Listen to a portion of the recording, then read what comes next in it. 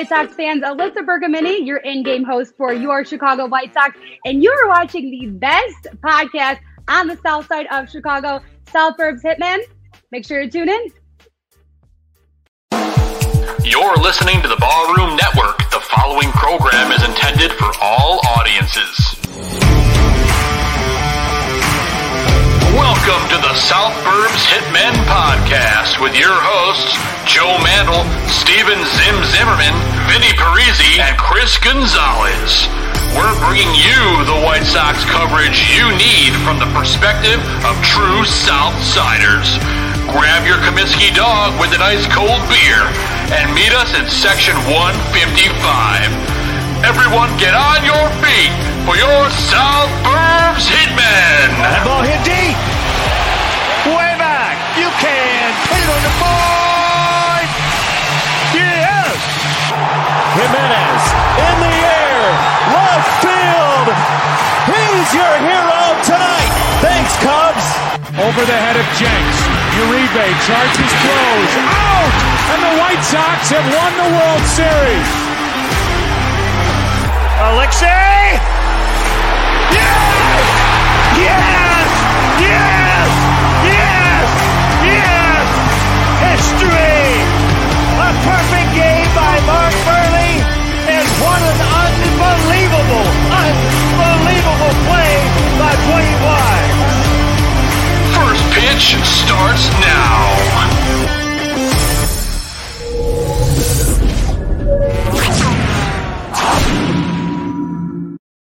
What is going on, everybody, and welcome to the season finale of South Burbs Hitmen.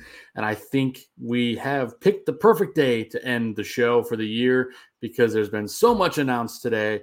We have a fired-up special guest to bring on here shortly, and the White Sox continue to disappoint all year long. Gentlemen, I think there's an understatement would be to say that this team is disappointed this year. And our special guest will talk a little bit more to that today. But the big news is the retirement of Tony La Russa. Real quick before I bring on our guest, Vinny, Zim, Chris, how you guys doing tonight? Vinny, you can start and we'll work our way clockwise around. Yeah, I mean, played well against San Diego. That's a team that's been a thorn in the White Sox side. In off-season level stuff for the last couple of years. They got Fernando Tatis Jr. from the White Sox in a bad trade. Manny Machado chose them. We all remember what happened with Yonder Alonso and John Jay. The report that came out that said Yonder Alonso and John Jay might have told Manny Machado to go play for the Padres, and then they signed with the White Sox. Whatever report is true, the Padres have just been that team in the National League for a couple years. It was nice to see the White Sox take 2 or 3 from them. The Padres did clinch. I enjoy watching Padres baseball. I have one of those Sweet City Connect jerseys that they have. They're cool. They're a fun team. I can't wait to watch them in the playoffs, but we'll see what happens. Hopefully the White Sox are able to have a big offseason. I know we got a lot to discuss and go through all offseason long. No doubt about it. And Zim, how you doing, buddy? First, before you say anything, we're giving away a pair of tickets to tomorrow's game for one special listener in the chat. So if someone leaves a great comment on their thoughts on the White Sox season, sum it together in one comment. We'll put it on the screen. You win tickets to tomorrow's game. Somebody's got to watch the team. Anyway, Zim, you're up, buddy. Yeah, I mean, it is what it is. I'm really excited for this year's playoffs. As weird as that is without the Sox being in it, because it's different teams. It's not the same group that we always see in there, which is kind of fun. Let me fix this. I think I'm coming in a little hot. How's that, guys? Sound better? Much better. So I'm thinking, I'm really looking forward to seeing Seattle in the playoffs, honestly. Like, it's been a big drought for them. They're not a bad team by any means, in addition to the other guys that are there. Cleveland getting in, like, as much as they're a division rival, they're a team that nobody thought was going to get there, and they're playing their asses off. So I think there's just a lot to look forward to in the playoffs, even as a fan of a team that didn't make it, because at the end of the day, I'm still a baseball fan. I'm going to enjoy watching what's happening once I get over the, for lack of a better way to put it, the butt-hurtness of being a White Sox fan. That's a good way to put it, Jim. That's a great way to put it. And speaking of butthurt, Gonzo's below you. I'm just kidding, Gonzo. Your favorite manager of all time today hung up the spikes, if you will. We'll talk about him here shortly with our guests. But what are your thoughts, Gonzo, real quick, on Tony's retirement? Obviously, we saw it coming from a mile away. I don't think that anything is a fault specifically to Tony with everything that's going on. It's a much bigger problem. But Chris Gonzalez, quick thoughts, and then I'll let you introduce our guest before we bring him on. Yeah, no, I mean the presser, the end of season presser with Tony. A couple of things that kind of sparked for me was the fact that he continued to take it on the chin, like he always did for the players, and that never changed. And he took accountability of it. He didn't even have to do that, but he did it. From the Hall of Fame manager that he is, he took it right in the chin and took all of the accountability for it, and that's what I can respect. Not only that, but I respect that as well. I'll give you that. Not only that, but all the players were there at the presser. I don't know if we've seen that before from this organization, but that was something quite interesting to see.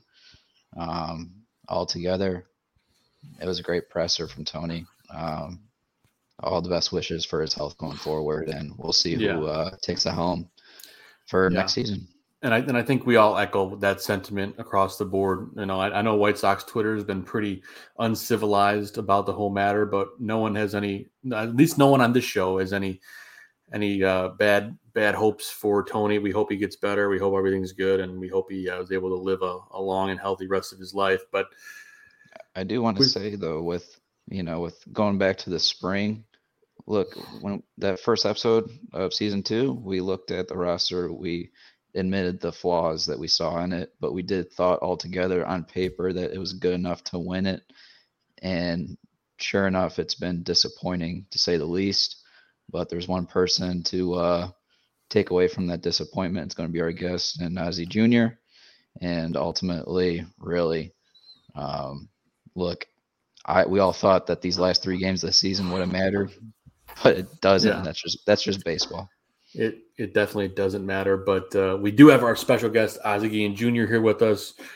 Ozzie, we can't thank you enough for joining us, but why don't you quick thoughts on Tony La Russa's presser today and the madness that is White Sox fandom. You are there. There you go.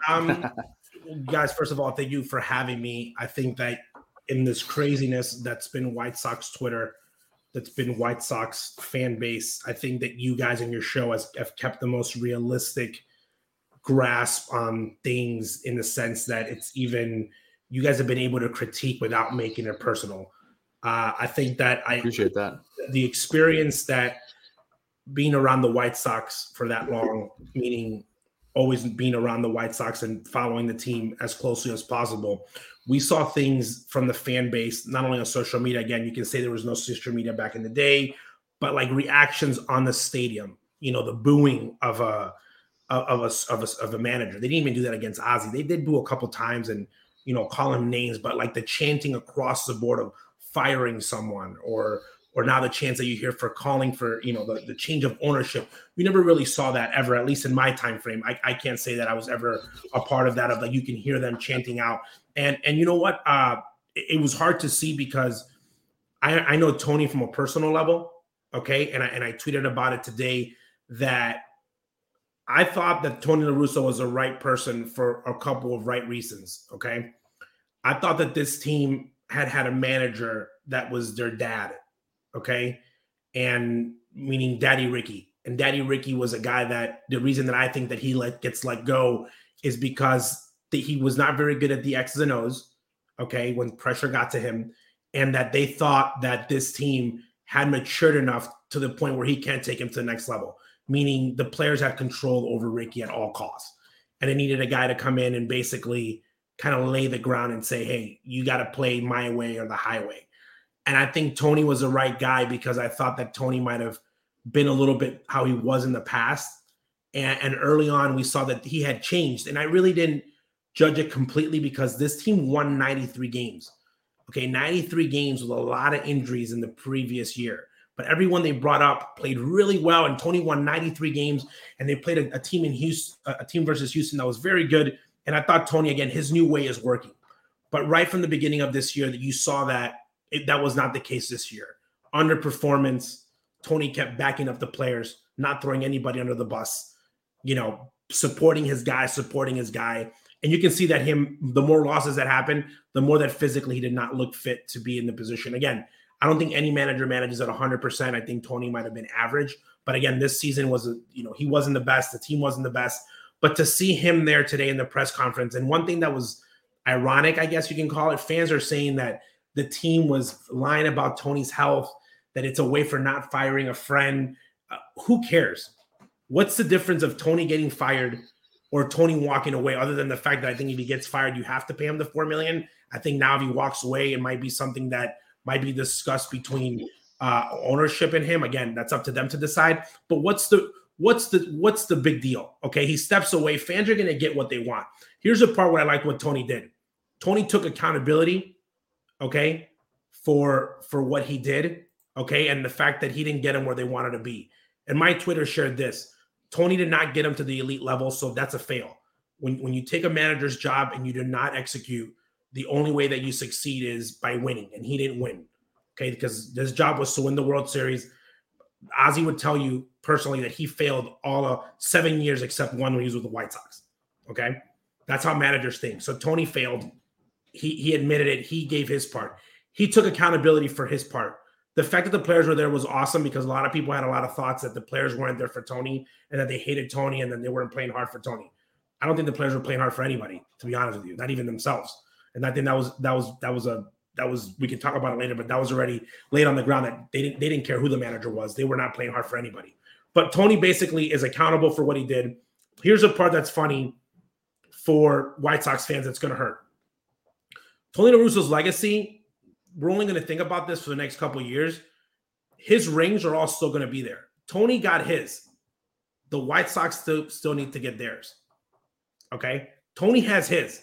Again, the White Sox still have to get theirs. He leaves that press conferences with all his hardware and his Hall of Fame, plaque.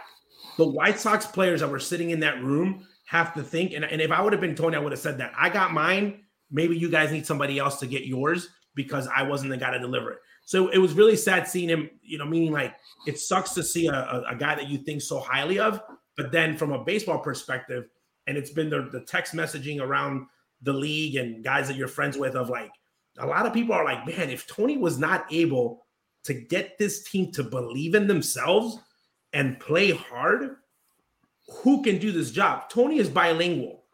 Okay, Tony is a guy that when you turn the baseball card, you're like, oh my God, that's Tony La Russa. Tony's a guy that we know that he's very personable. So other than the X's and O's, he didn't get this team to buy in. That's going to be something that's going to linger on top of it. For the fan base, now you get to blame everything on Tony. My question is going to be really funny. With no changes happen, and in May and June, we still see the same stuff. Bad defense, no base running. Like, who are you going to blame at the end? So like now they took away the Tony concept. And in the last 2 months of the season, we saw that even, Steve Stone, even Vinny was getting blamed. Vinny, Ozzie, Steve Stone, Southpaw, literally anyone the Sox fans could put the blame on except on the players. And I think by Tony leaving, this opens up a huge opportunity for other people that might not be taking the blame for what happened. And again, I think at the end of the day, I think that the only way that he would have succeeded would have been with a ring, and a trophy over his head. I think if it would have been a Hollywood movie, that's how it would have happened. But I think that Tony came out of retirement. I give him credit for that.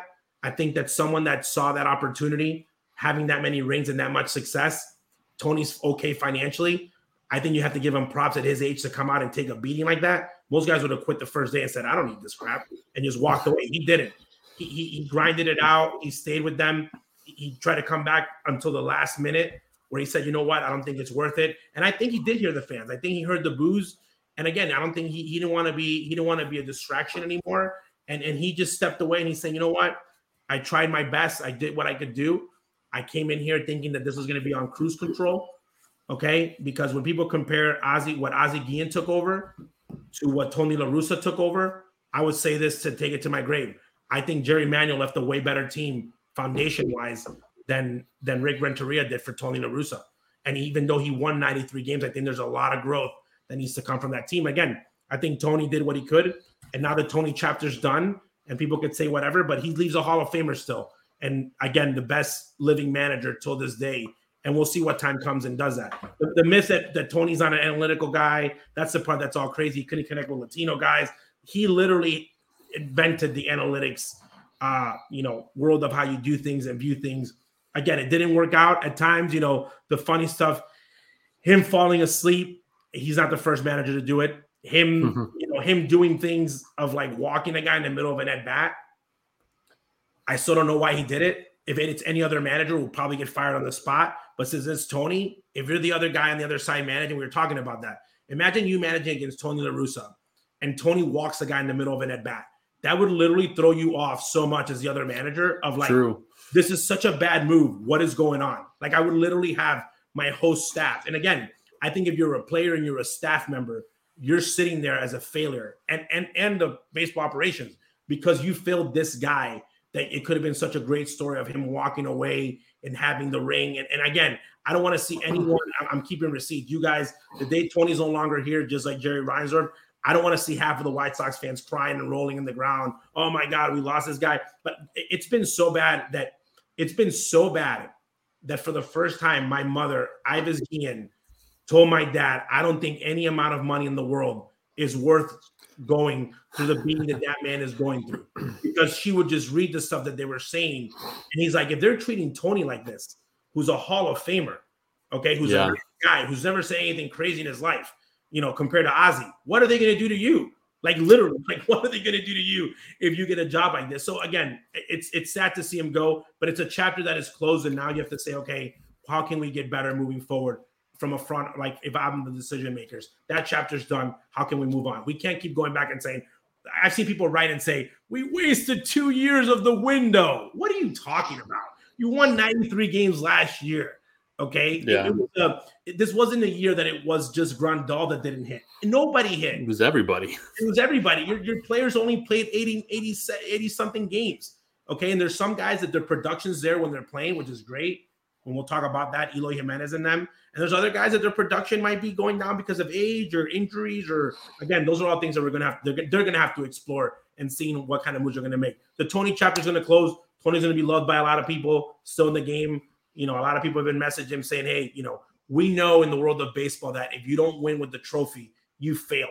So for White Sox fans, unless that guy walked away with a World Series trophy, to him, it was going to be a failure regardless or not. If he got fired today or in 4 years. For sure. And Ozzie, we have Zim's going to pull up a clip from Tony's presser. We're going to hear his statement real quick, at least the opening parts of it, and just briefly react to it. So Zim, take it away.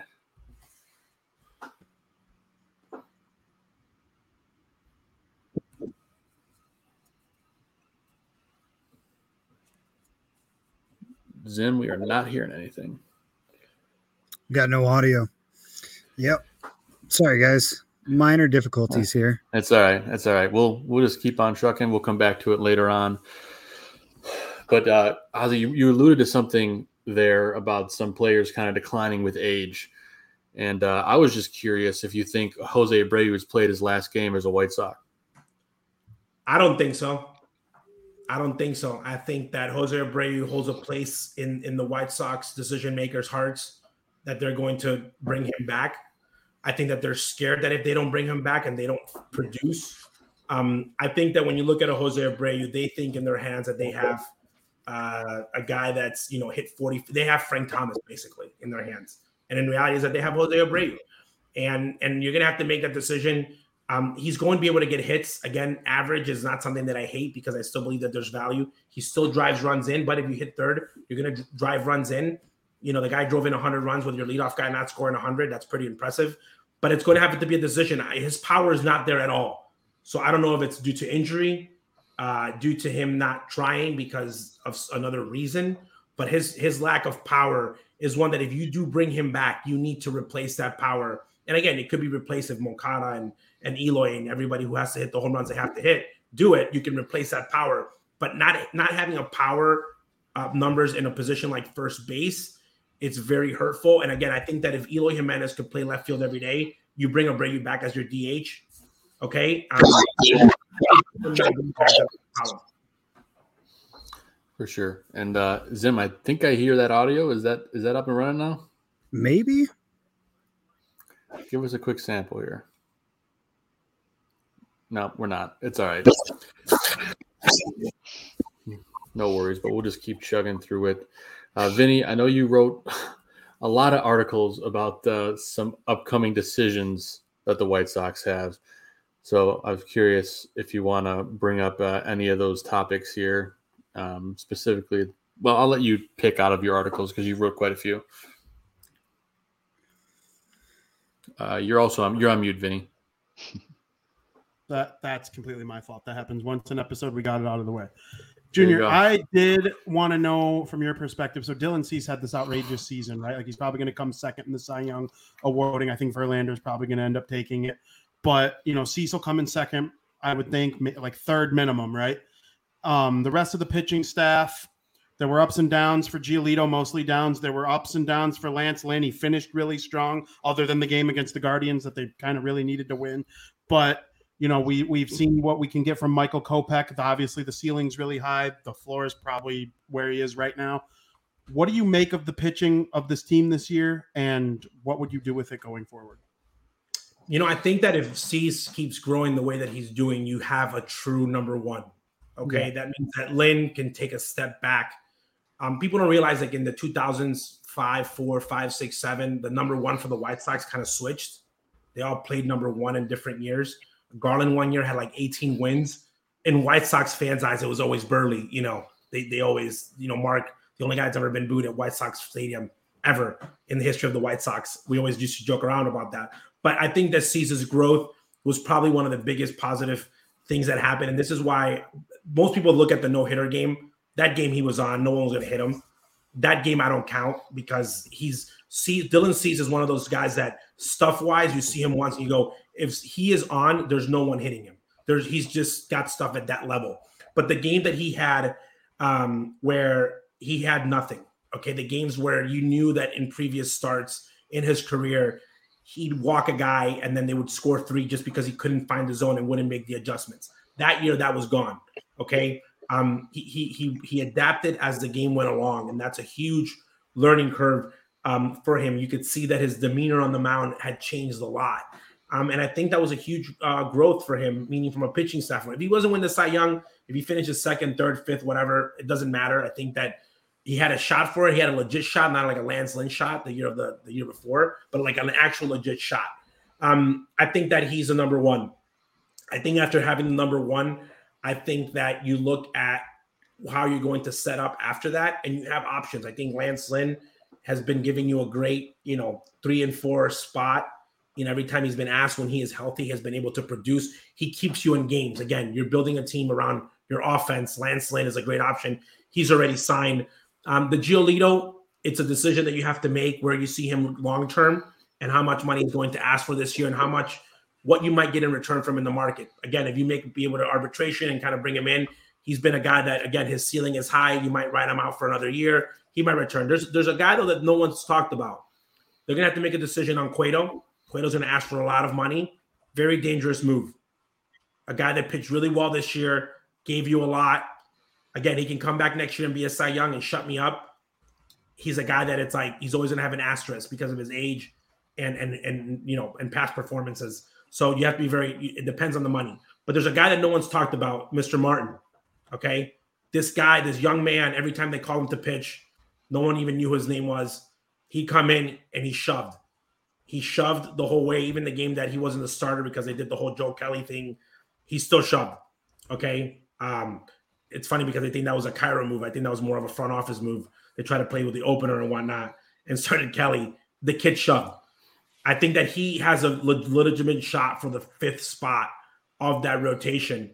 And again, with the Kopech situation, you get to see and say, okay, where are we going to put Kopech? You got Crochet coming back. Again, you can play with that situation. But I think in the starting staff, I think that you have that's probably one of the better parts of the White Sox moving forward. I think that the starting staff wasn't lights out, but it wasn't something that was concerned. I think when you talk about pitching, there's a player on the Chicago White Sox that I don't think the Chicago White Sox are at a point right now where they need an elite closer. Okay? Liam Hendriks is a very team closer-friendly deal, meaning if you put Liam Hendriks on the market, you're going to get a lot in return.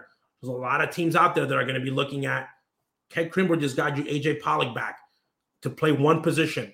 That's a pretty good trade. Imagine what Liam Hendriks can get you in the market, okay? Why do I say that? The ninth inning, Don Cooper used to have a philosophy. You can put anybody in the ninth, they'll eventually become a closer. You have the arms, including Joe Kelly, who, again, didn't pitch well, done it before. Graveman, done it before. Diekman, done it before. You have Ronaldo Lopez, okay, who in that comeback kid might look amazing, okay? Not only Ronaldo Lopez, you have Michael Kopech and Crochet that could become closers. Again, Kopech is very close to, when you look at the way that he pitches, he's very close to Bobby Jenks. And when I say that is, Bobby Jenks could have easily been a starter, okay? And the reason that Bobby doesn't start is because they had Brandon McCarthy, and then they made trades for younger arms, and they didn't really need him in the rotation. He helped them more on the back end. But it's a guy who can dominate more than one pitch. You put Kopech in the back end, he'll shut some people down. Again, so I think that you might make a move in the bullpen more than in the starting staff moving forward. But I think that in the starting staff, I think the question mark is Giolito. And if you do move Giolito, though, you got to make sure that it's a move worth doing, because you might be able to ride him out for one more year. Again, he's not elite Cy Young wise yet, but he is a pitcher that when you look at him compared wise to other guys and what other guys are making, there's guys that are pitching like Giolito that are making $15 million a year. Okay, so he's still arbitration. He's still someone that you can kind of tread lightly with. I think that depending on what you can get back and what they're deciding to move forward with, you got to keep those guys. And again, with Dallas being out this year, I think that the starting staff is one that you don't have to do a lot much with. But I think I would consider moving the bullpen more and giving maybe younger guys that opportunity and moving that money and retooling in other parts that I might need that. And to go along with what you just said, I mean, you imagine if they are going to bring, because Han did allude to it, that they're going to bring Crochet into the pen, or the rotation there. They're going to put him on an innings cap like they did with Kopech, so you can just split that innings cap with Martin that you brought up for the fifth spot of the rotation. But you definitely got to bring an arm in, and there is value for Giolito with his arbitration year. So that it's either one arm or two arm that you're going to have to get, and that's Han's decision. He's ultimately going to have to make this offseason a lot of retooling. But speaking of Han, my man Joe here is going to pull up some comments from his presser, and we're going to roll on through here. Yeah, so it was interesting. Han had a lot of interesting things to say. I think we're going to use this opportunity to get different perspectives, new way of looking at things, a little different from those who have been a little more insular to the organization. He also said if he ever felt he wasn't the right person for the job, he would step aside, and he's thankful to have continued support from ownership. So, how do you translate that, Ozzy? Because to me, it sounds like Rick Hahn doesn't have any fear for his job. Well, why would he? Why would he have any fear for his job? That's a terrible roster. Has been let go during his time there has been only managers. One of them, including having a World Series, a couple coaches. No one's been really let go from that ops team. And again, I think that if you feel safe, his relationship with the only person that can probably fire him is probably Kenny. Okay, and the only person that can fire Kenny is Jerry. Or Jerry telling Kenny, you got to fire Rick, which I don't think that would happen. I don't think that I thought it was funny. I thought he was going to cry for a second there. I thought he was going to shed a tear. At least his face gestures looked at it. But again, he gave his explanation. He said, I felt that we didn't bring enough here. And he kind of put it back. And again, there's a lot of things that he got to sit back on, the injuries, the belief that he knows that everybody thinks that he that Tony wasn't his idea. So if he really thinks that Tony was the problem of it, he might really still think that his team is that good. And this was just a fluke year. And statistic-wise, which again, you could still think that, this team can come back next year, same lineup, and everybody hits 30 home runs. And then they win the division by 98 games, 90-plus wins, how they had him this year. That's a decision that he's going to have to make as a baseball insider and a baseball, general manager. That's why he gets paid the big bucks. That's what they have to decide. Again, the difference is when you're looking at cultural differences between 2004, which was the last time the Sox made a huge difference, was that the general manager believed in what the manager at the time and the staff was telling him, we need to make this change. There's a culture shift that we need to make. You're going to have to make moves that are not going to be looking great early on. Some people are going to call for your job. And at the time, they made those moves, and it worked out. Now we're talking about how great those moves are. Now he's going to have to buy into that if that's what they believe. With Tony stepping out, there is no manager telling him, unless it's Cairo, who comes back and sits in that position, or the staff saying, hey, we might need something differently. They might think something completely different. So again, you got to trust the brain powers on that. But again, he seemed very relaxed. I don't think that he was someone that, he felt that his job was in jeopardy. Again, he didn't talk towards the end of the year. He's always talked very open. I just think it's funny, 2 weeks before they fired Rick Renteria, he said that Rick was his guy. Okay, that Rick was the guy that they're going to go all the way through. 2 weeks later, Rick's fired after the Oakland series. Okay. So at the end of the day, it's like, I think it's funny when they're saying we're doing the interview process now differently. Okay, you basically told everybody what everybody kind of knew already. And now you're saying we're going to interview Cairo, which in my opinion, I think it's eyewash. Just my personal opinion. You either know if Cairo's the guy or not. What are you interviewing him for? You're wasting his time. Really? Are you going to give him back his bench coach job? Like, do you really need to interview him?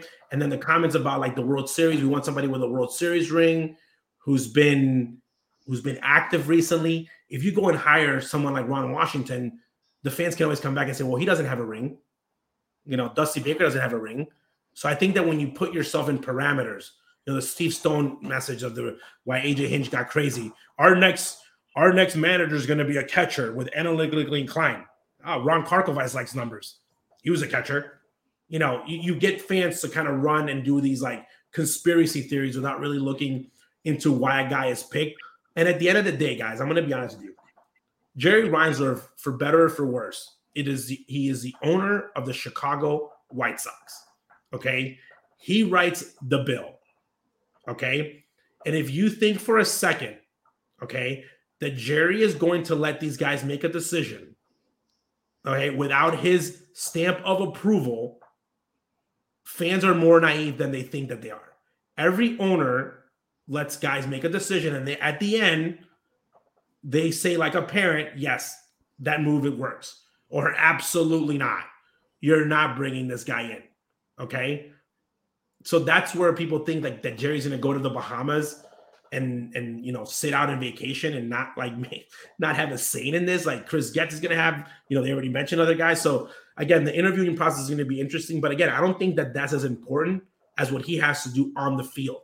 And one thing that I want to get clear, man, I hate when people say the next manager has to be a Latino or the next manager has to be the next manager has to connect with the player, regardless of skin, creed, race, anything. They need to believe that the most important thing in those guys' lives, other than their family, is winning baseball games. More important than your stats, more important than contracts, more important than anything. They got to believe if it's a crazy person like Ozzy and the way that he did it, if it's someone like, Cito Gaston and Joe Torre, the way that they won their championships, if it's Joe Madden doing a magic show, okay, if it's, guys fighting in between players and managers, whatever it is that they decide to do, whoever comes in, they have to buy into, the players and the manager have to be on the same page. So for Rick to come out and kind of just play that, that mystical, it was funny because it looked a guy like I was a little defeated, look at the video, talk to me after the parade, the swagger and the upbeat to the guy that was talking today. He looked like he was lost. Like, oh my God, he was looking for Scott Merkin to ask him the easiest question on earth. He was asking for Judas. He's lucky that by the way, that everyone in there was a beat writer and not a blogger or a fan, because it would have been a lot bloodier than the way that it went down. Those guys were like, they were going to ask a question, they lay out a pillow, and then they can, they literally looked like they literally gave them the questions before they were going to answer it. Like, if you want to come to the press conference, you got to ask these questions. No other questions can be asked, because they were very cookie cutter. Nobody said, well, Tony's stepping down. What's your fault in this? You didn't give him the players. You could have gone a back and forth. Could have been really good for content if one of the beat writers would have gone rogue and gone one-on-one with Rick and said, wait a minute. So, he's going to be the one to blame. Well, what about your staff? You're not really firing him. He's stepping down. Where do you guys fall in this? So it could have been a lot more interesting. But again, I think he's a general manager. I think that, they've built a championship. One of the guys in that team has built a championship before in the president, which I hold very high in regards to his baseball acumen. I know that he's not happy and not because he told me, it's just because I know him personally, and people don't change who they are. And that guy is probably the most miserable person the last 2 months that he had to see of the Chicago White Sox baseball. I just know that because of the way that he is. Not so much maybe the Cleveland series, because that one's like, they're a very good team. The one after that, the Detroit one, that was the one that was like, made people say, what the F is going on? Salt on the wound. Again, I had not, and that's the one where Rick and those guys, I think that they were in the most pain because Tony wasn't there. Okay, because if Tony's the issue, then you're like, let's win it and prove to everybody that it was this old bastard that we hated. Okay. Is it that you don't need a manager? Change the game. Let the players just manage. I'm sitting there quietly. Let the guys have swag and let's do cartwheels and come back and win the division. It was just like a complete they didn't play for themselves. They didn't play for their kids. They didn't play for their family. They didn't play for their country. They didn't play for their contract. They didn't play for anybody. There's a long list of things that you could play for. That looked like just a bunch of zombies roaming around on the field, which again, they looked a lot better playing in San Diego. I thought they were going to get rolled in San Diego, played a lot better baseball. But again, that series after that, that's the one that I think the front office needs to, and again, every time I say front office, baseball operations, so I don't include the marketing people. People said front office people were mad about that. Baseball operations people need to really look and say, what do we need to make happen? Again, really have conversations amongst themselves and say, are these the right players? Again, do we have Giolito one more year, or do we make a move that helps us better now? Because you got to think about when you look at the player's age, 2023, I don't know why people think it's like the make break all. Okay, when Ozzie took over in 2005, and I keep bringing Ozzie back because it's the last time they won a championship. Ozzie had 1 year of these guys losing a pennant race, sit on the field, watch the Twins celebrate on their field, okay? And then I went out actually to party with the Twins afterwards at a nightclub in Chicago. It was awesome. Whatever the Twins had in that time, I was like, this is what the White Sox need next year. The guys were awesome. Rivas, Dougie, Delman, awesome team. Guy Bauer was on that team too, wasn't he? On that team, just a really good team with a guy that was one of Ozzie's really close friends. And Ozzie was very embarrassed. And I remember Ozzie hugging the skipper after saying congratulations, but he knew that he needed to change something in order to beat the guys across the dugout. Okay. And changes happen. Going back into now is saying, okay, before that season though, that was Ozzie's first year being a loser because he had won the World Series in 2003. So Ozzie's like trajectory as a manager and whatnot to winning was different. But Mark Burley, John Garland, Paul Konerko, Aaron Rowan, Joe Crede, man, it's 70-something% of that team that was watching the other team celebrate, who came back the year after, had been under Jerry Manuel for 4 years prior to that, watching the same thing happen to them year after year.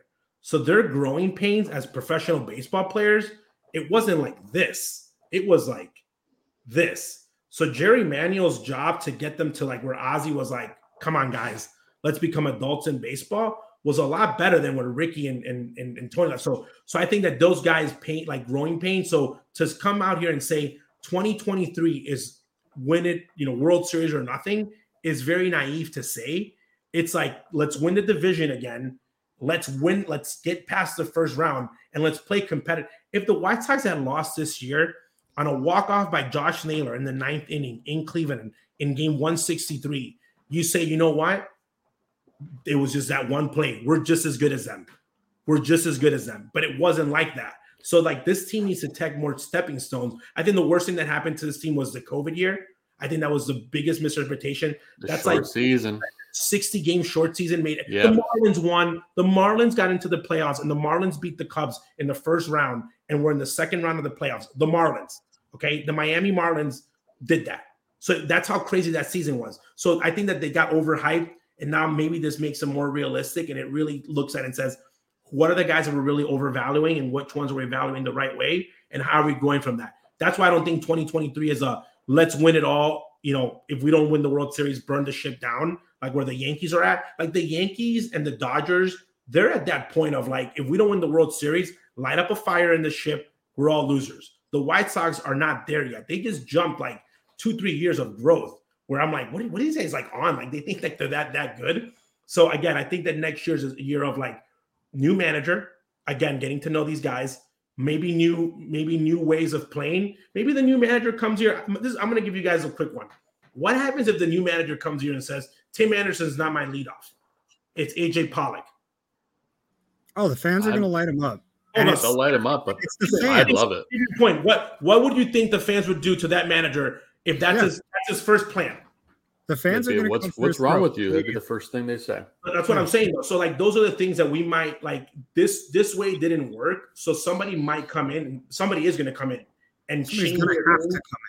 Somebody's going to have to come in, and things are going to have to be because why? You haven't won with them, and this is why the Jose Abreu thing is so serious. If Jose Abreu was somebody like Derek Jeter, okay, and he has 5 rings, and you're looking at him saying, Derek, like, you're like, man, that's Derek Jeter. That guy has 5 rings. He's made winners before. Where has Abreu won before? Including Cuba, by the way. Just because you're Cuban doesn't mean you won a gold medal. That's the number one White Sox mistake. You're not wrong in the sense, but it is only individual accolades for him. But you would like to at least believe that you can build a contender around an MVP, okay, right?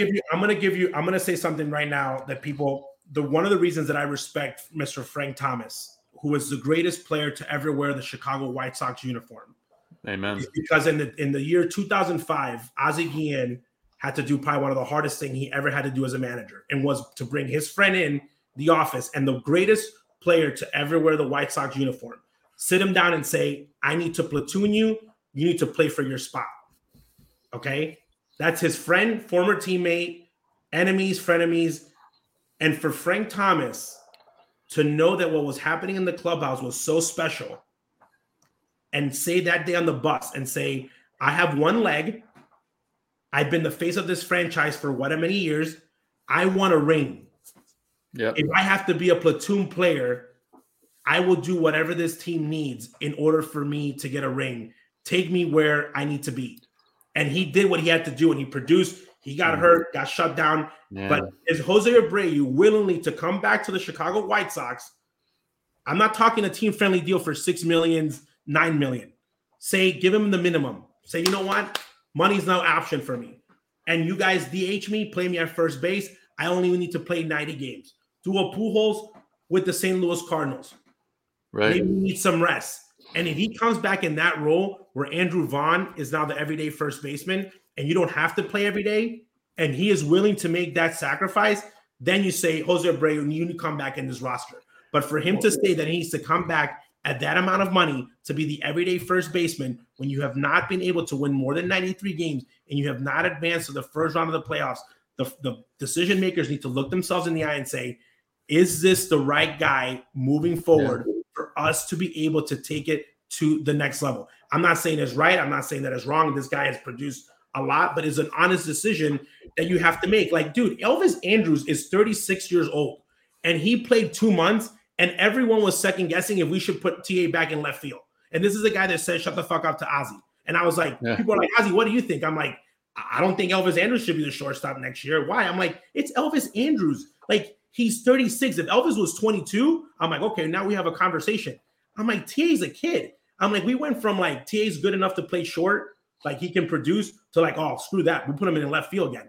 I'm like, because the guy had 2 good months. So that's where, like, that's how crazy the decision-making is on any guy. When fans are like, we should play with Sevi Savala, Mendick, Elvis Andrus, and Berger at third. You're like, damn. Like, I'm like, okay, go to Charlotte. That's the Charlotte team right Go there. down to AAA. Like, that's Charlotte. So I'm saying, like, that's a decision. And I hope that obviously the great decision makers are not there. That you really have to say, okay, guys, like, I know it was a bad year, but like, you know, do you like blow it up and like you trade TA, you trade Giolito, and you like they won 93 games the year before. So that has to still be taken into consideration. Again, sure. If Abreu had a down year, I think Grandal, for me, honestly, I think Grandal's knee is not healthy. I think that he's been hurt the whole year. I think he came back too early before. I think that he needs to get healthy in order to be a catcher. And, you know, maybe you put Eloy in DH and say, Grandal, you're only in the lineup the days that you're catching, and find ways to have, you know, I think that whoever's the manager, man, needs to have conversations with these guys and just be honest and just, you know, talk about it. I'll give you an example, the Pantera one, okay? No one talked about that last week. Brutal. No one's asked Pantera. This is the problem with the Pantera move. Pantera was not only hurt, okay, but not only is he hurt, which means his way of playing is going to be a little bit less, but they would play him on Monday and not play him till Thursday. Okay, yeah. Pantera's only been in the big league 3 years, never played more than 100 games. He's sitting on the bench for 3 days, and then he has to go and get up and face Shane Bieber. What do you think his swing's going to look like? Yeah, he has no clue. So if you're going to play him hurt, play him every day. And that's where last week, Ozzy, we said for our Adam Dudd of the week, we picked the White Sox whole front office and training staff for the handling of what they did to Luis Robert. I mean, it was brutal. It was for him mentally. So like, imagine like you being hurt and then you're not getting played. Like if I'm hurt, play me until like I literally collapse on the field. But like, don't play me today and then have a position where I'm the one supposed to be hitting or pinch running, and everyone in the stands is like, "Where's Robert?" And everybody's like calling me that I'm soft, and it's like, Robert's not saying don't play me.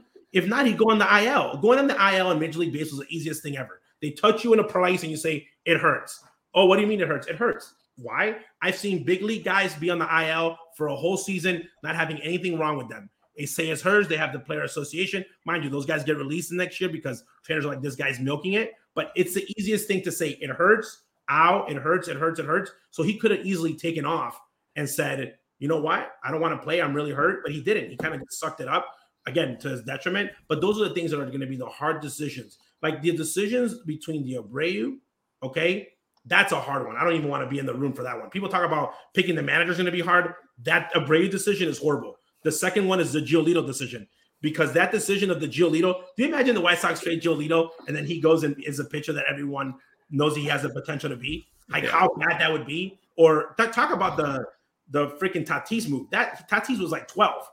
Giolito leaves and you think the Rondon one hurt? Imagine if Giolito goes and does a Rondon. How much that would hurt? Or Moncada.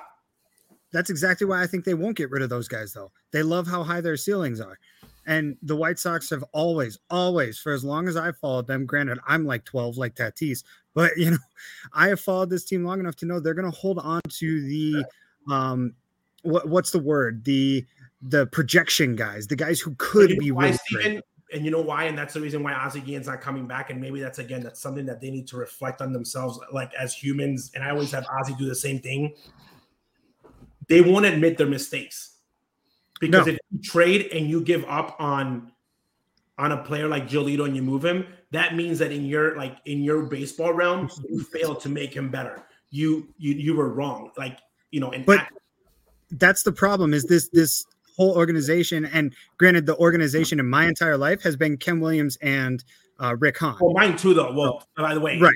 I'm 38 and I've had Ron Schuler and Ken. Like it's not like the guys. Like it's it's been fairly consistent. Like props to them. Not many regime changes. Yeah. No, but that's what I mean. It's working. But you're right, Steven. Like sometimes you have to look and say what we're doing is right or wrong. Okay, and you have to be okay with the decisions. Like if you go ahead and you move Moncada and you play Berger at third base, you need to take Jake for what he is. Okay, you can't expect to put Jake at third and play him and expect him to play defense like Moncada. Okay, like as fans and as front office, I think that we buy into this perspective of like we're trying to make guys that much better than they are. I think in order for you to be successful, you might have one guy to have like an anomaly year, like a Johnny Cueto, Elvis Andrus at the end of their career. They're like, oh my God, these guys are just off the charts, amazing. But then everybody else, you might have one or two guys that are like not that great, but everybody else has like their like a normal year. Like everyone's just like doing their thing. So I feel like the White Sox, for some reason, they expect everyone to just be like phenomenal. And it's like, no, you look at the Dodgers, no one's having like an Aaron Judge type of season. Like you look at a team that's won 110 games, you're like, there's a 25 game winner in some time in that staff. There's somebody who hits 70 home runs. And there isn't. It's just like very consistent. Good defense, you know, solid base running. And I think that this team needs to stop worrying about like all those things. And literally when they go to spring training, it's like, guys, back to fundamentals. Like this is a baseball, it's round. It's got stitches, ground balls, you know, throw the bases. Like more than analytical, I think they need to go back to fundamentals. And then from there, build on every single day and going back to fundamentals. Like I talked to Moncada about a month ago, and obviously he didn't listen. I said, Moncada, go back to like the beginning. because I've seen great guys do that. Like you try to like make it too complicated of like, I used to hit like this, so now I'm going to hit like this. And it's like, dude, just go from scratch. Like what was like your stance when you were like 10 and like try to get a hit and like build. Yeah, correct. No. And like just build from there. And again, it's like when you're in debt and you want to pay off the biggest loan, you know, the biggest debt problem you have instead of paying off like the $10 that you owe in one credit card. It's like start off in the bottom. So like right now, and I'm included in the mix, like we think like sign Aaron Judge, make TA a left fielder, put Elvis Andrus at short, bring Iguchi to play second. Like you're thinking about like this crazy moves. And maybe what they need to do is just go back to fundamentals and say, hey, you know, let's start off from scratch, not worry about analytics, bring it back to like square one. But again, those decisions are probably the hardest ones the White Sox have ever had to make in an offseason with players moving forward. More than bringing anybody in is about who they keep in their roster that's already on the team. Well, and I think what you started off there was a really good point about the guys who, you know, just the one or two guys who have the awesome year and the rest of the team is just fine. And that's how they elevate their entire play. But it almost makes me wonder if that's what's happened the last 2 years. You know, with Tim Anderson winning batting titles, with Jose Abreu winning MVP, with Eloy Jimenez going bonkers in the power department for that one season he did, with Yoan Moncada all the way up until the COVID year. You know, were these guys outperforming what their actual career trajectory is going to be? And so now we run into the problem of this team thinks they've got superstars, where in reality they've got average everyday players and they need to find the real superstars. I'm going to give you, Steven, I'm going to give you another one. If the way that today's roster was constructed when Ozzie was the manager, Gordon Beckham would have gotten a 5-year, 7-year deal after his first year with the White Sox. Gordon Beckham came to the big leagues and literally no one could get him out. That second half of the year that Gordon came up, he was like Mike Schmidt mixed with Roberto Alomar. Like they play him at short, they play him at third. At one point, they were like, maybe he should be the everyday shortstop because he was that good. And he was an amazing defensive whiz. And I remember Ozzie Guillen got thrown under the bus and hated by everybody, including the front office and everybody in the White Sox fandom when Gordon said, I want to be the next Derek Jeter. And Ozzie said in very Ozzie form, tell him to be the next Ozzie Guillen and play for this franchise. And people thought it was Ozzie trying to blow himself up. It was Ozzie trying to tell him, hey kid, like you're not Frank Thomas. Okay. Take it easy. So when you're looking at, and Gordon admits to that now of like, man, like I got so hot that I really believed the hype. Imagine if those guys would have signed. Diane Vicida would have been signed to a 10-year deal. Yeah. Okay? So there's a lot of guys that Rick signed early on and people threw a parade for him because, man, he signed at these big-time prospects. And you look at Pantera. You're like, this is a baseball god. You look at the guy. You're like, you know, he looks like Pedro Serrano, you know, who can drop 50. He just looks amazing. And why wouldn't you sign him? So when you're looking at those guys, including Moncada, which is like Moncada, he had a great year, but people still get confused. When Moncada signed with Boston, he got signed there and had a bonus. When he came to the White Sox, he was still under the Red Sox deal. There was no need with the arbitration years. There was no need to extend him for 7 years. That was a shot that the White Sox thought that they had a good opening because they thought that this guy was going to be amazing and hit 30 home runs as a third baseman. And in reality, he might not be that guy. So a couple things. The baseball situation, I think that the baseball is very different now than it was 2 years ago. Okay. Juice.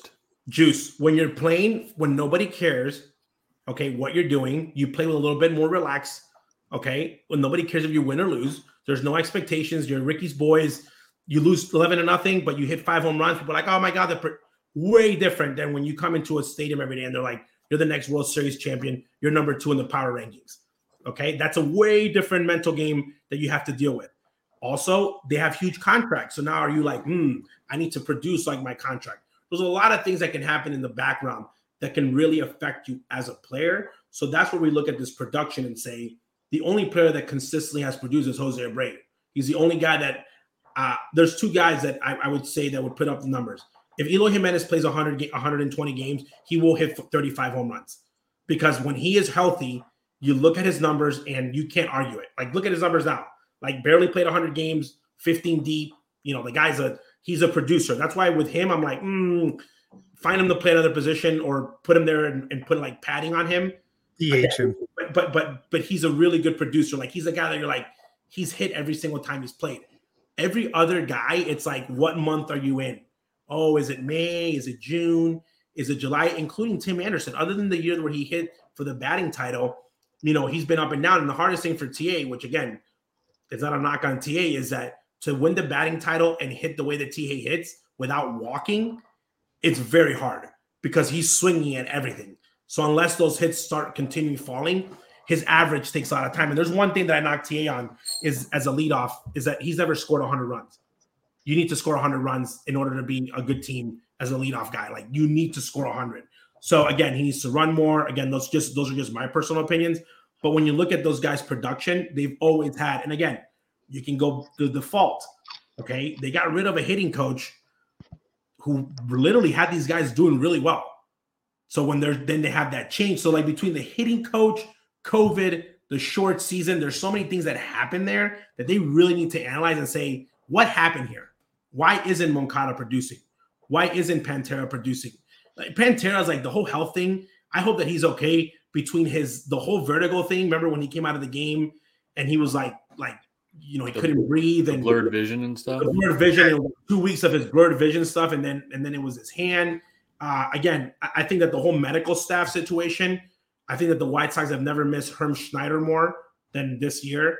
The whole medical staff situation and everybody that's there and working there right now, that was a whole fiasco of how that was handled and guys getting hurt. And again, they were never able. I think that one mistake that the White Sox have made, and it wasn't the year before because everybody that they signed actually did it better.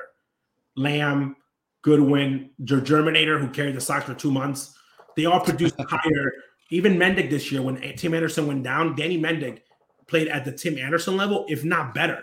So those guys were able to like mix it up. The White Sox, for some reason, when they make their roster, they have like the starting 9 and then there's no depth.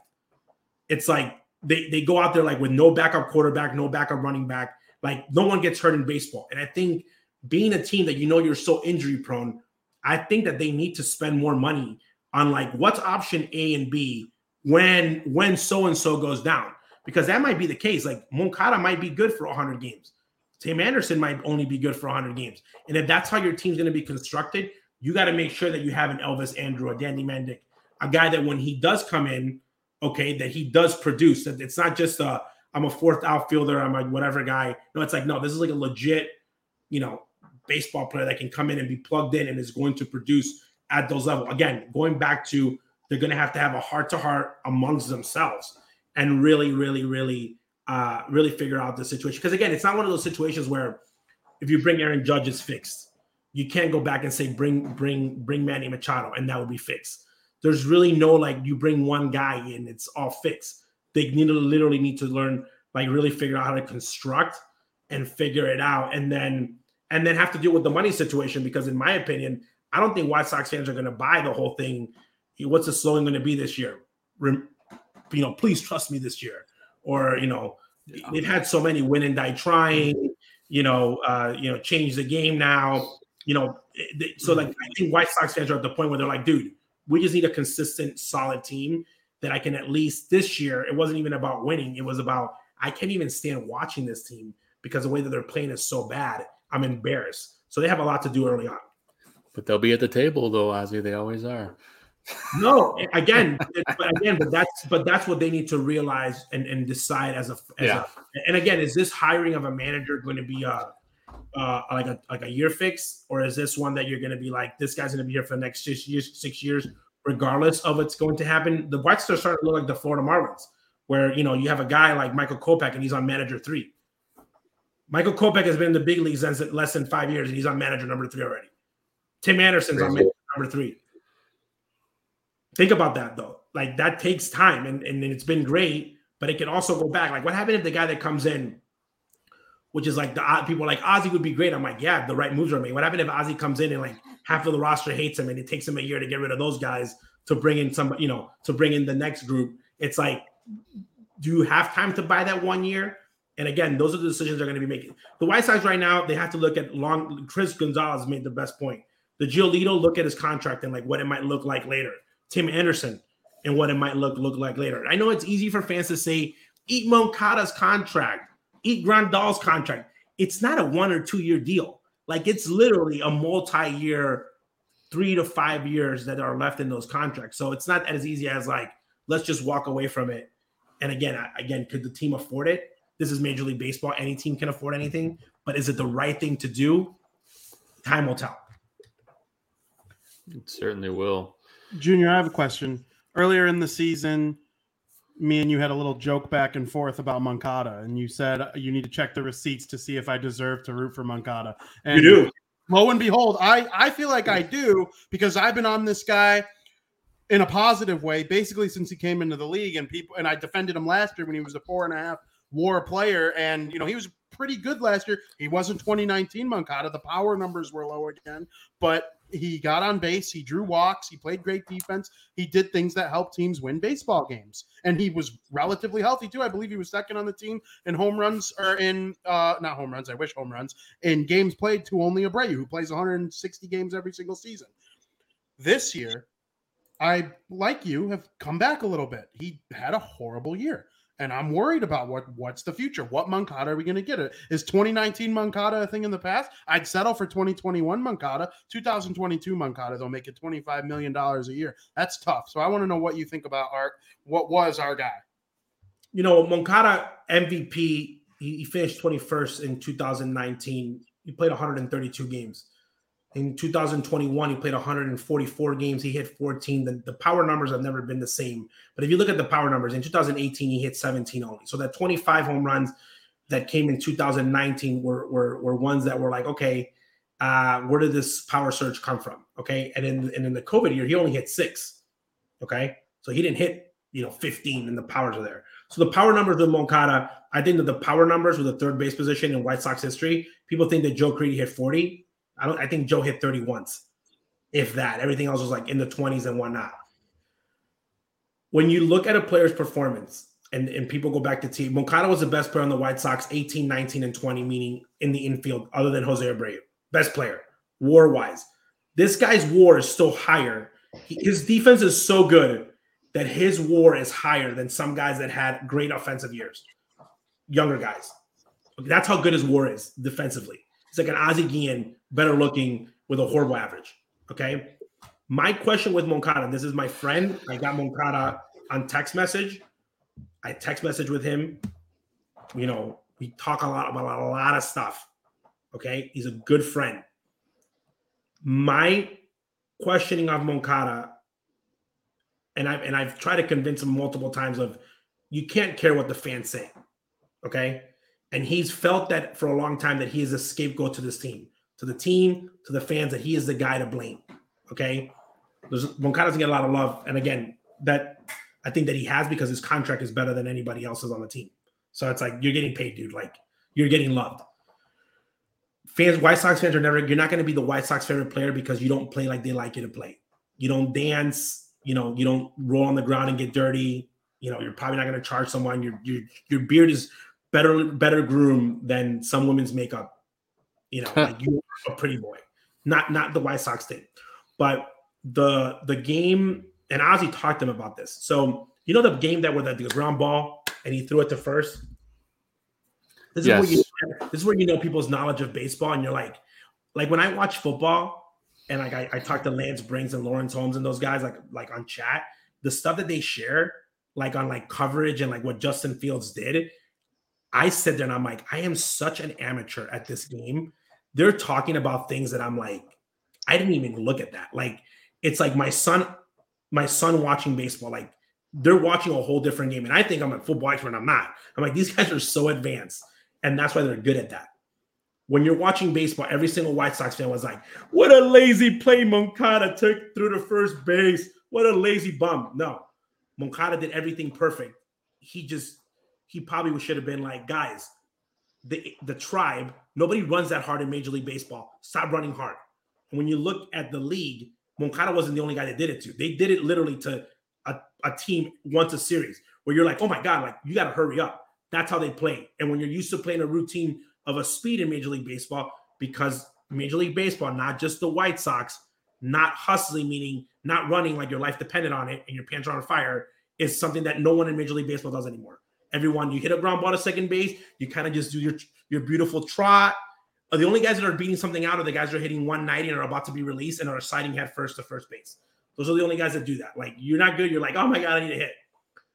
The Tribe, the Guardians, the only reason that everyone is watching and being like, this team is unbelievable, is because we're used to watching a certain game of baseball, because we're not 100 years old, that reminds us of like, oh my God, not everyone's striking out and walking like they're playing like they're just cruising.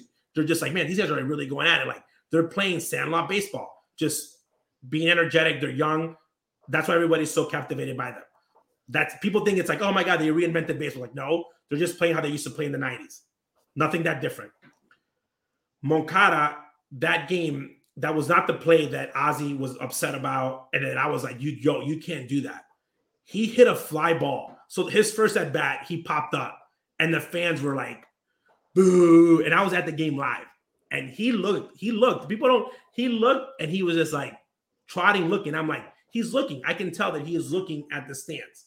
Okay. And everyone's looking at his defense. Then he got himself out in the next inning and Moncada literally almost crawled to the bench. He didn't even run to first base. Okay. And that's when, on his way in, Miguel Cairo said something to Moncada. Okay. And he got on his butt, which rightfully so. What the other part that the camera doesn't show you and people don't talk about is that other players on the White Sox got on Miguel Cairo for getting on Moncada. That is a problem, because Miguel Cairo shouldn't even have to tell Moncada that you need to play hard. Jose Abreu is 150 years old. He's at first base trying hard. If he's trying that hard, everybody on the team should try hard. That's at least the way I think. Like, man, right, if I'm running that hard, I got to play hard. That guy's 180. Okay.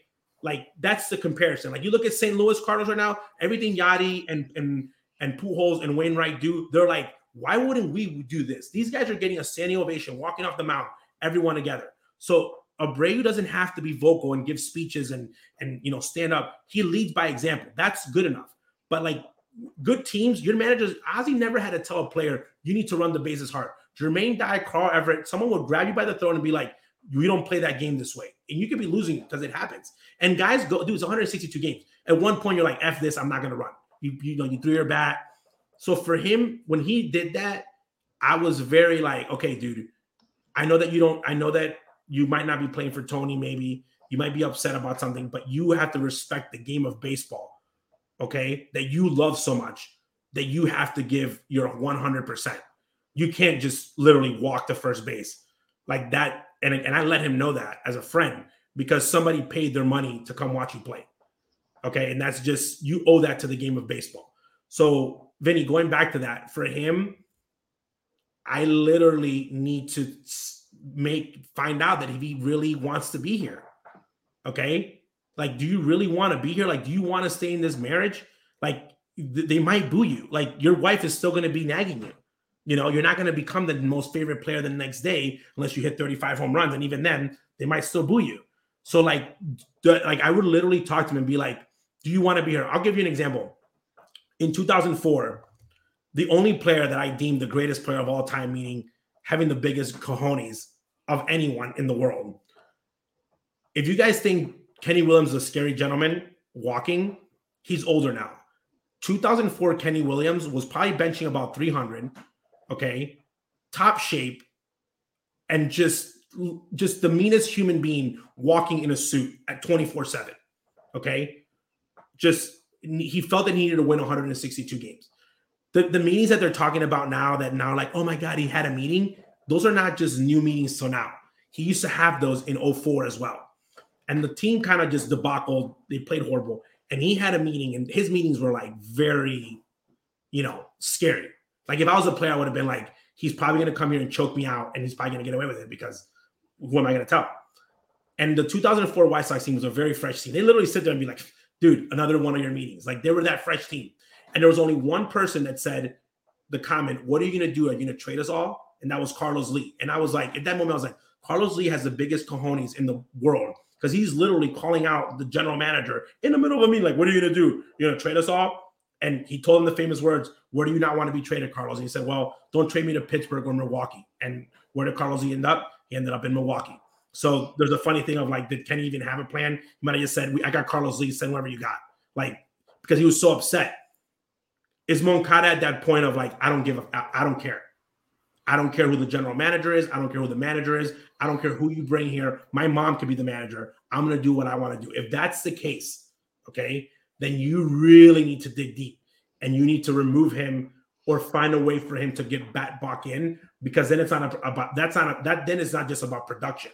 Then it becomes what you really call a clubhouse cancer, because that stuff's contagious. Just like winning is contagious, one bad apple in your clubhouse destroys everybody else. Because the week that you play one bad game and you pull on one string, then everybody's upset.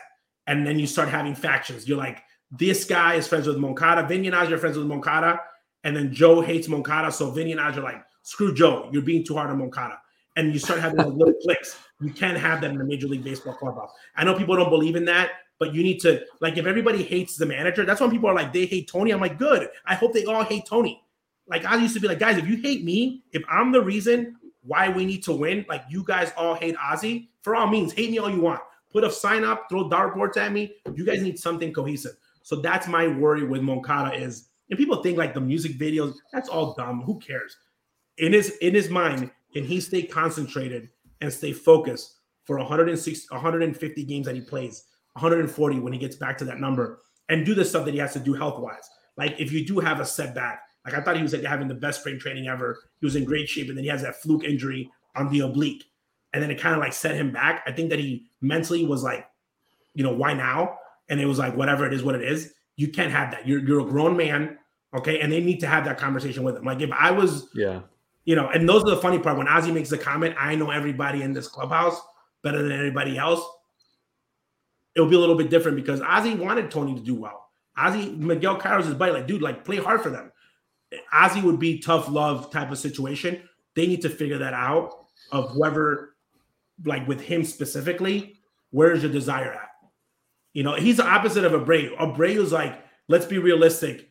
You might be playing too much and hurting us because you're like, we need to save you from yourself. Like, Abreu would play 162 games, no doubt in my mind, if they let him. He might hit 180, but he would be out there every single day. Tony alluded to that today during his press conference. He would be out there, one leg, one arm, just like, hitting with one arm. Like, he would play 162 games. He just built differently. Moncada, he needs to have a heart-to-heart himself.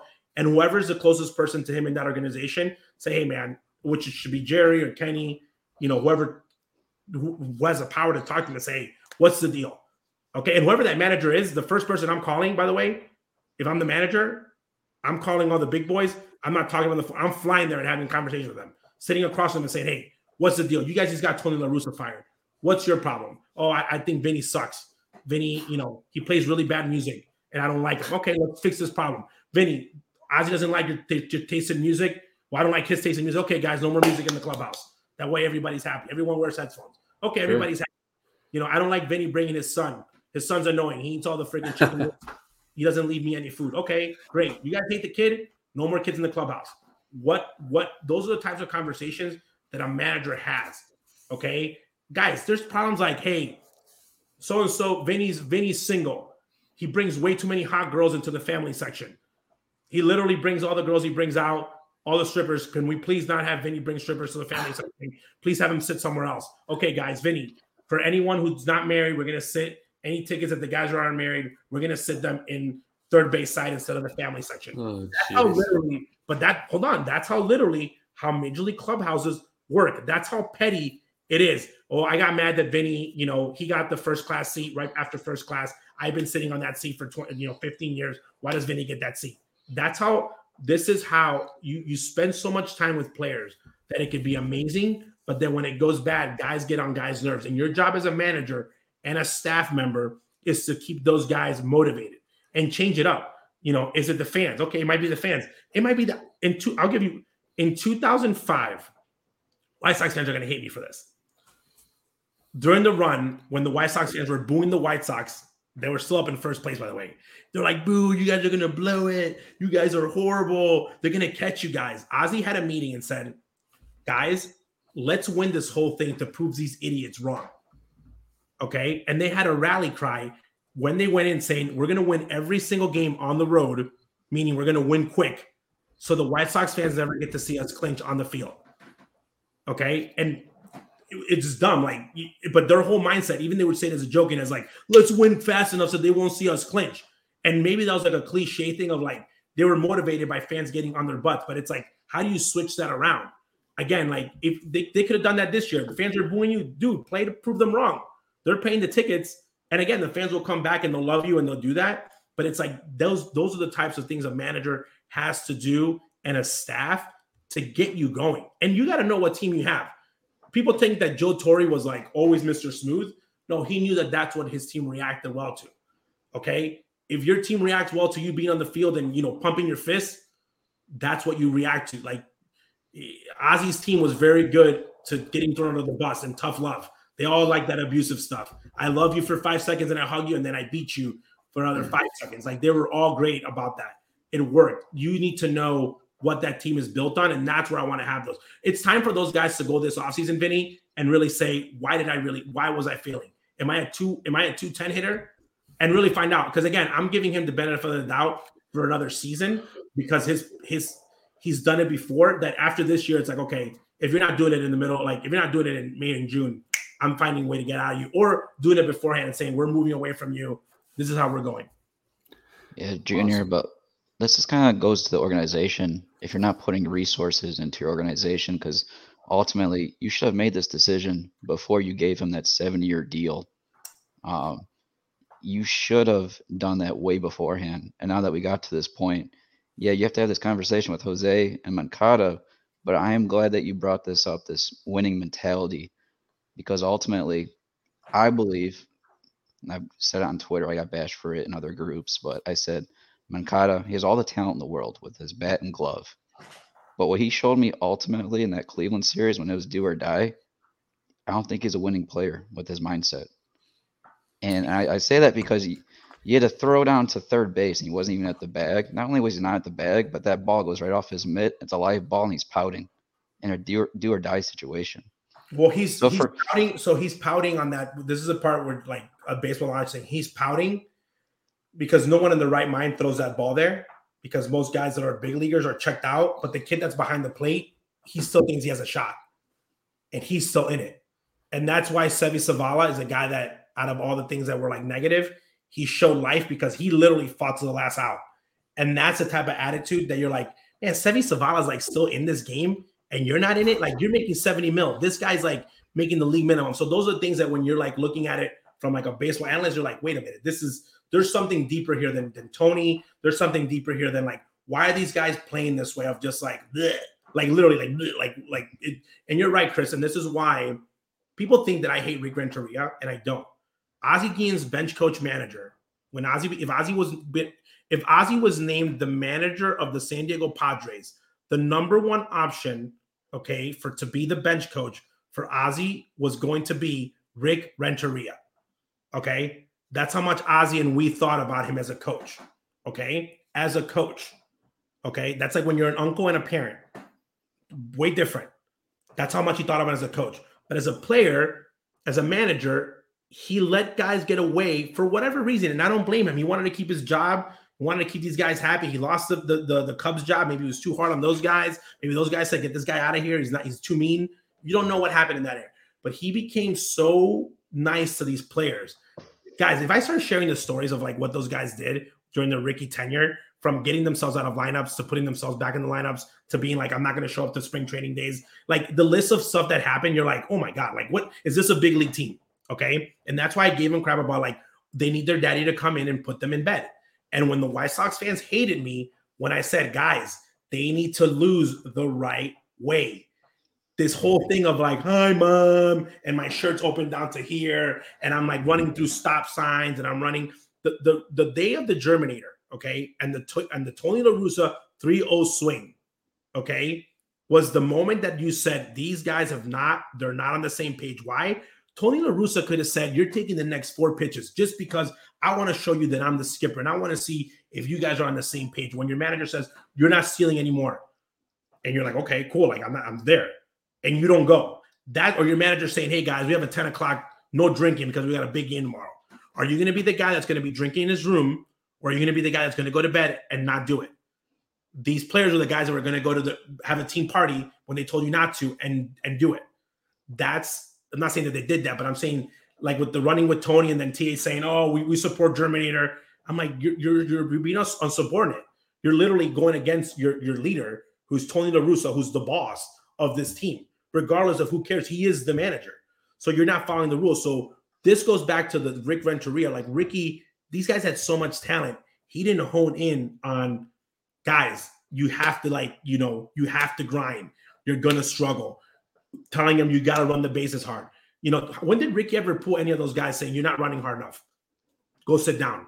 Your bench. This would have been the perfect time. I would have gave Cairo ultimate respect if he benched Miguel Cairo lost the team. Miguel Cairo, I think he did a great job managing early on. I think that he could have sent a huge wake-up call to everybody. The first moment one of those guys did that, I would have said, time out, get off the field. Literally, time out, get off the field. That would have shown everybody and said, oh my God, and just blown everybody's mind, because no one's seen that in so long that people yearn for it. Like they talk about Ozzy's time, like, oh, because Ozzy was crazy enough to do something like that and be like, dude, Ozzy was going to fight John Garland. But Ozzy, ultimately, they're going to have to make the decision on Johan.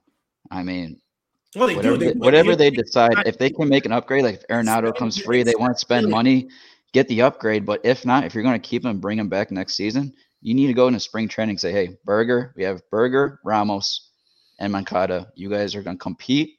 Yeah. And maybe competition gets the best of Johan and he's going to put those numbers up, or he's not.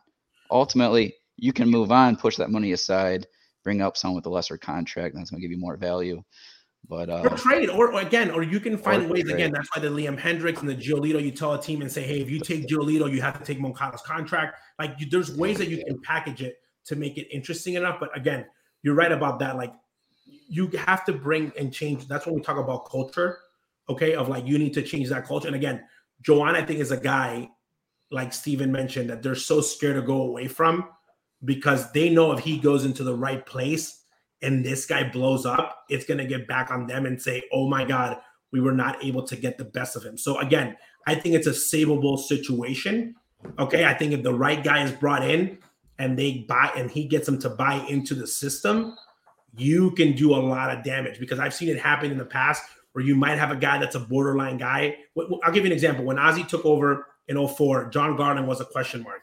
We don't know about John Garland. He's got an attitude. And Ozzy gave him the nickname Hard Guard. First day in spring training, oh, you're a hard guard. He's like, what do you mean? Because Garland used to be like, and he'd be like, you're a hard guard, right? And they had this joking thing, but I was like, I respect you, respect me when I asked of you. And Ozzy started letting him succeed, and they started trusting each other. And the moment that trust was broken a little bit, when Garland would get the ball and he'd give it to him and Garland would be like pouting, Ozzy would, right off the mound, he'd go and say, well, what's your problem? You know what I mean? Like, those are the things that you need to, whoever comes in, if you're going to do that to Moncada, and don't go back. Like, the problem here is that you can't tell Tim Anderson run and not tell Andrew Vaughn to run. You can't tell Moncada to do this and then not expect someone else to do that. That's where this team culture, whatever, like next year's slogan should be team, because these guys buy so much into the slogans and the power rankings and all that. It should be like team. Like, this is what the team means.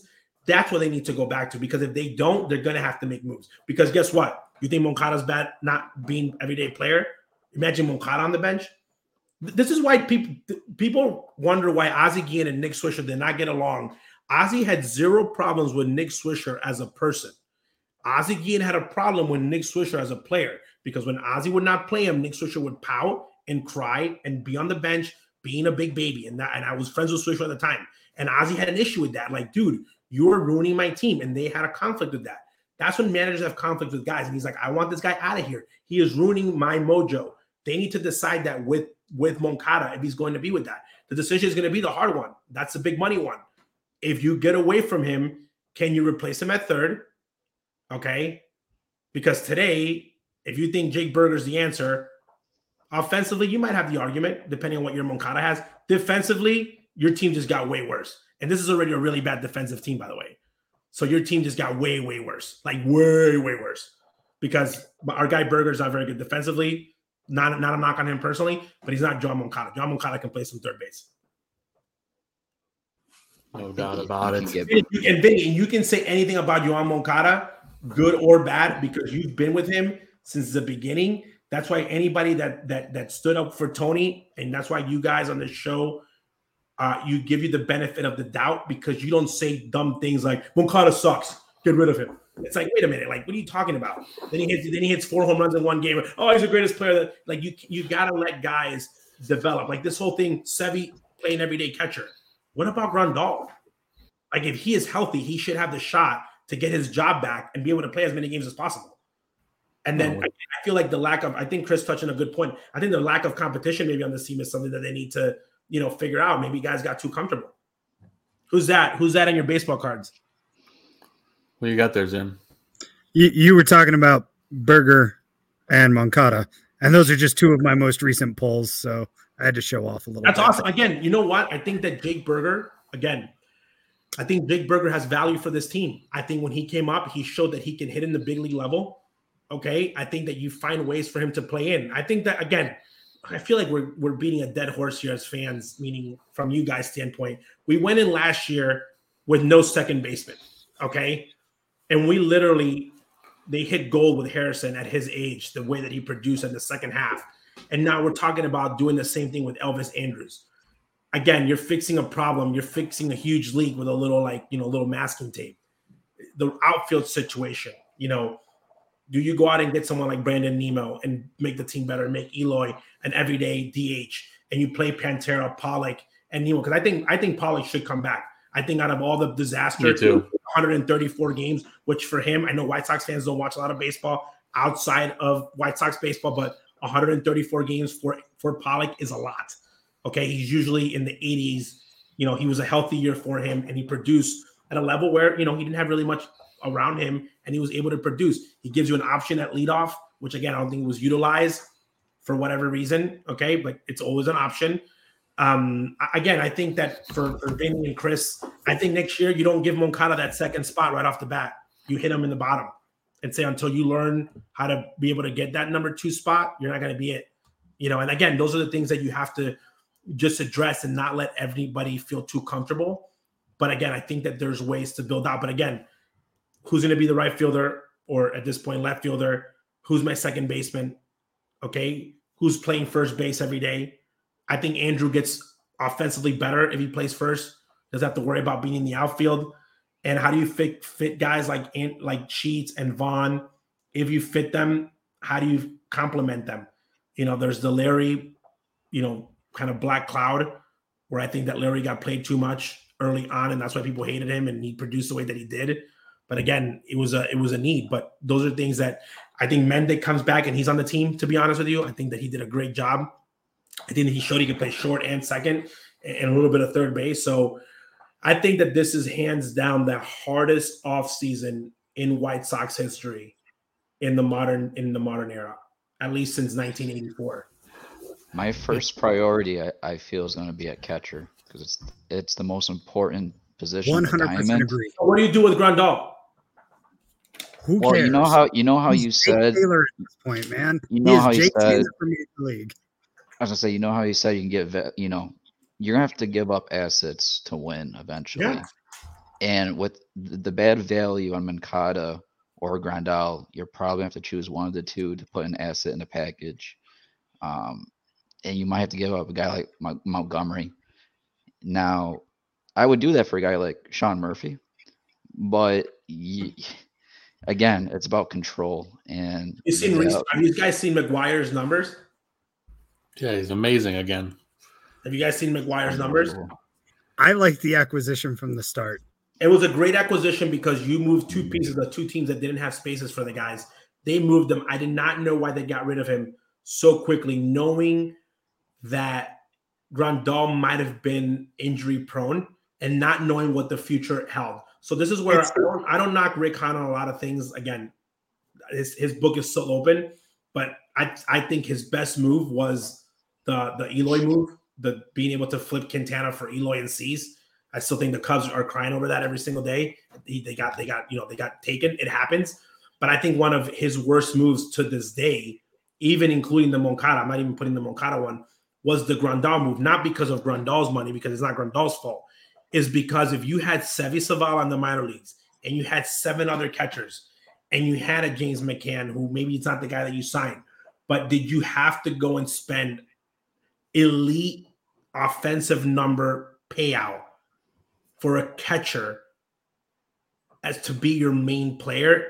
Did you have to do that? Like, Grandal's getting paid better than AJ. He's getting paid. He's the greatest paid catcher in White Sox history. So he basically brought him in like he was going to be the Buster Posey in the early 2000s production-wise. By doing that, you hindered yourself in other positions, and now you're stuck there. When you had 9 guys, people are like, well, Seve Zavala was in the minor leagues. Well, obviously the scouts didn't think he was going to be that good because they went and signed Grandal. If you think Seve Zavala is going to be the guy that he is today, you don't sign Grandal. You're like, nope, we're riding with Seve. He'll hit 270, 260, might hit 10 home runs. We'll ride with him. And that's baseball, because when you look at producing catchers, there's a handful. There's Salvi. There's not that many guys out there that you're going to be like, this is a big time producing catcher. And unfortunately, Grandal gets hurt. Now it's exposed. Now it's considered bad money. That move is on that hook of, ooh, this might be one of the ones that is in that dark side of not very good moves that were made by the Sox. But again, Grandal is producing the pass. I think if he's healthy, he will come back. But again, is your team better with him catching, with him DHing? Time will tell. Your team is better with him on a different team. I'll tell you that much, because Eloy Jimenez is your better DH. And if he's not DHing, you got MVP to be your DH.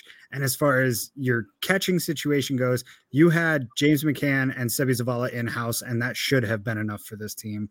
I was not a fan of the Grandal signing from the start. I convinced myself to like it. I have been one of his biggest critics because I'm a catching guy. It was the position I played, so it's the position now that I look the most closely at. I think a lot of us are guilty of that as fans, because who didn't play Little League here?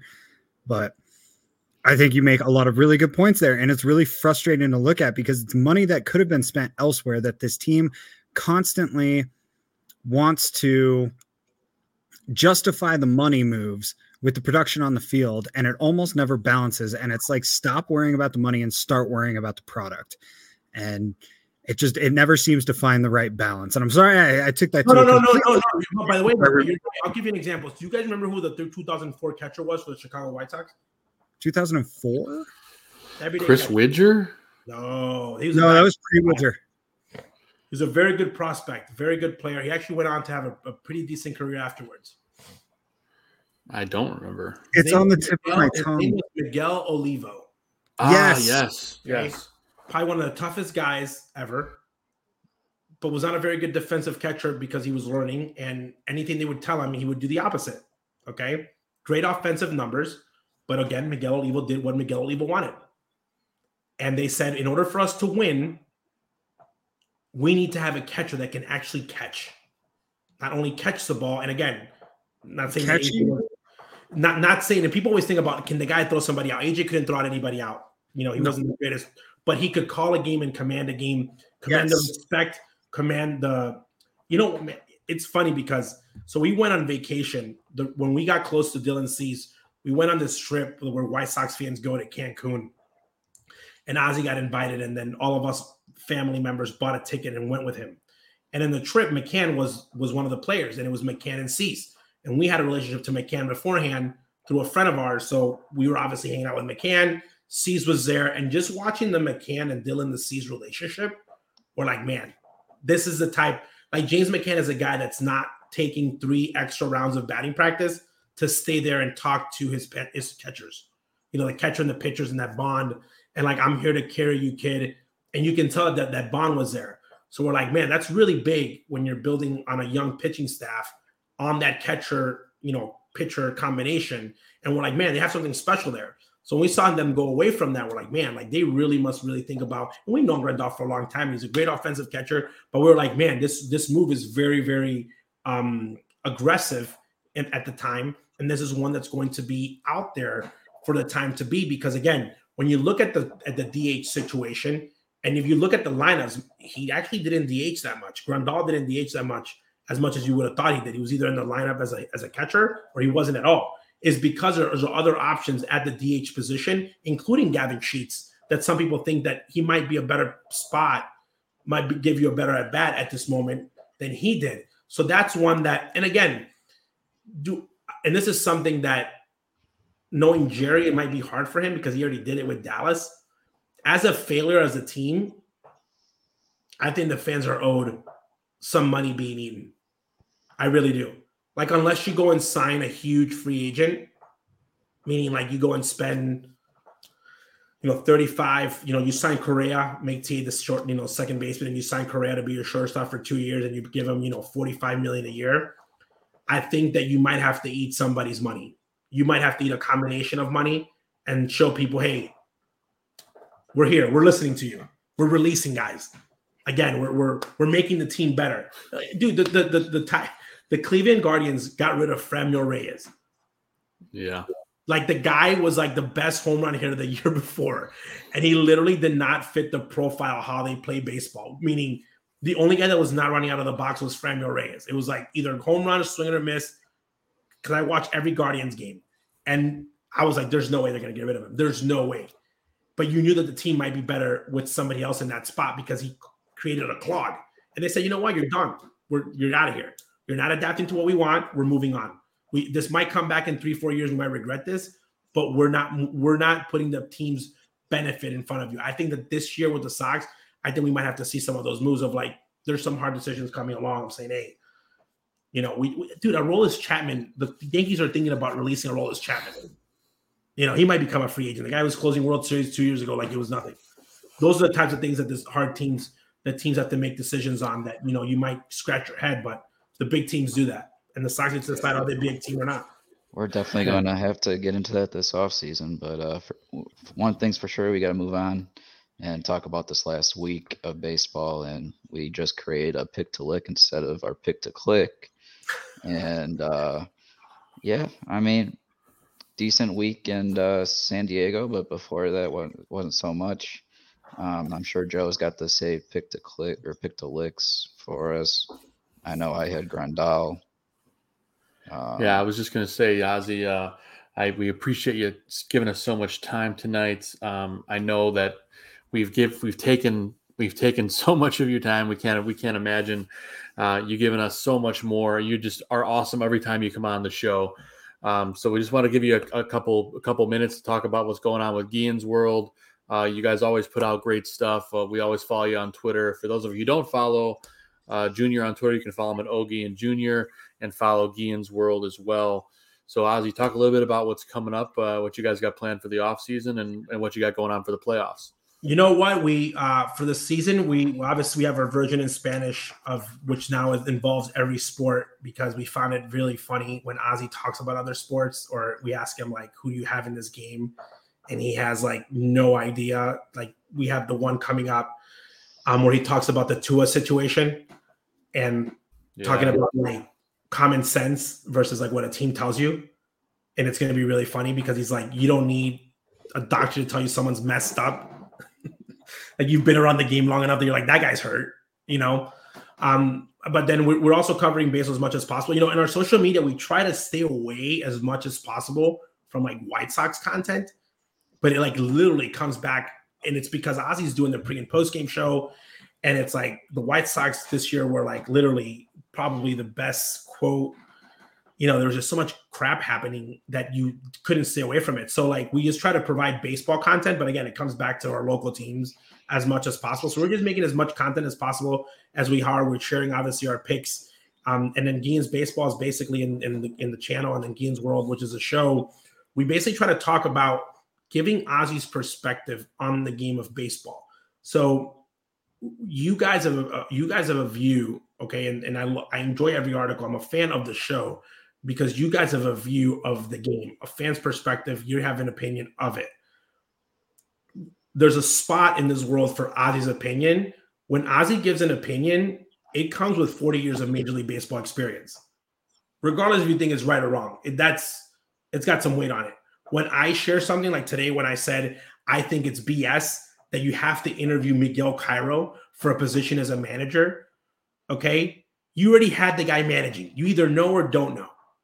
It's like you're dating someone for 6 months. Do you know if she's the one or not?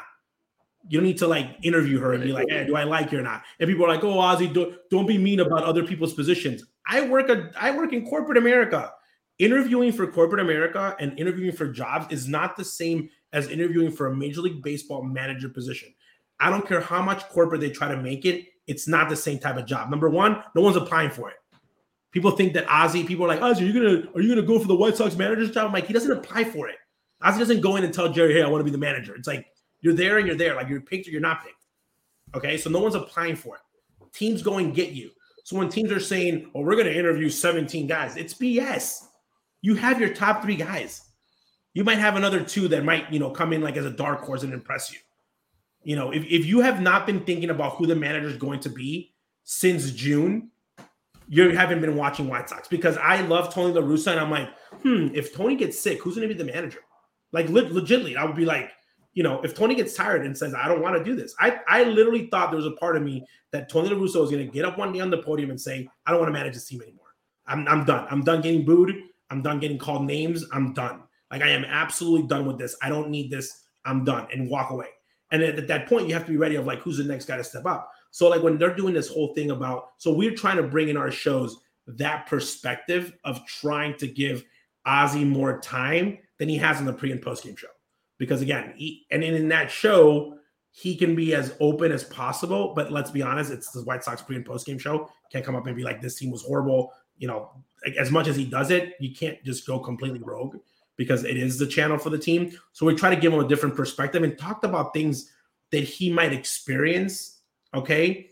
Like this week, we're going to talk about, like, if you are someone like the new manager coming in and you do sign Jose Abreu, but you think that he should be a platoon player, or how do you talk to TA if someone's a new player and you have to convince them to hit 6 instead of leadoff? How do you have that conversation? Like, how do you have a conversation? Like, we're going to talk about this week how he had to have it with Jose Reyes. The Marlins signed Jose Reyes when they had Hanley Ramirez, and he had to convince Hanley to play third and not make it an issue. Like, how do you handle that? And that was like a whole saga until, Hanley was traded. But like, how do you handle that? Like, how do you handle Grandal and telling him, hey, dude, you're a great player, but you're not my everyday catcher now. You might be my kind of platoon guy. So that's a perspective that in our show, you only get from a guy like Ozzy. Like, no one, unless I had Joe Madden or any other manager in the league, it's very hard to have that perspective. So we have that unique kind of thing of him coming in and like sharing that. I think fans deserve that. And just fans getting to know this. You guys are probably the youngest group of fans that are not like analytically moronic. And that's when I believe of like people that think that numbers are just it. And they're like, when people think that Ozzy doesn't care about exit velocity, for example, he just thinks it's dumb when you're like, it's a good out. There's no such thing as a good out. You're an out. Right, exactly. Like, there's no such thing as like, oh, he hit the ball 200 miles per hour, but it's okay. It's an out. It's like, no, he's like, no, I want to get hits. So it for the younger crowd is being able to show that perspective and see that there's still a space and time for things to happen in baseball, that it's wrong to bunt in the first inning if your team is offensively built. But if you have a runner on second and the rules in the game say if you score one before the other team and you literally have 2 guys that drive in runs, why wouldn't you bunt if you are the home team? Like, those are things we're trying to show in the show. So again, Ogie and Junior, thank you guys for having me. Always a pleasure talking baseball with you guys. I know that it's been a hard year for you guys. You guys did great stories. And I'm looking forward to the more of the stuff you guys are going to share, because I think it's going to be interesting. I think that even this managerial candidate, I'm kind of sad that Fran Enrique and Ron Karkovice are not being considered, or Roberto Martin Paco, because literally every name has been put on the list at this moment. Yeah. People have asked me, who do you think the manager is going to be? This morning, I thought it was going to be Joe Espada. After the comments that were made today, I'm like leaning on Girardi. I really don't know. I still think Egypt Brzezinski might be a dark horse. Who knows? Jerry calls Ozzy in the middle of the night, and Ozzy's a manager, and I don't even know in the morning, because he probably won't tell us until he's on the press conference, so we don't talk him out of it. Who knows? Like, literally, it's going to be it's going to be the hardest White Sox offseason to ever happen, and we just got to sit back. And I want to know one thing, though, and I want to ask you guys that question. Do you think that Rick Hahn has what is those things that he used to have called?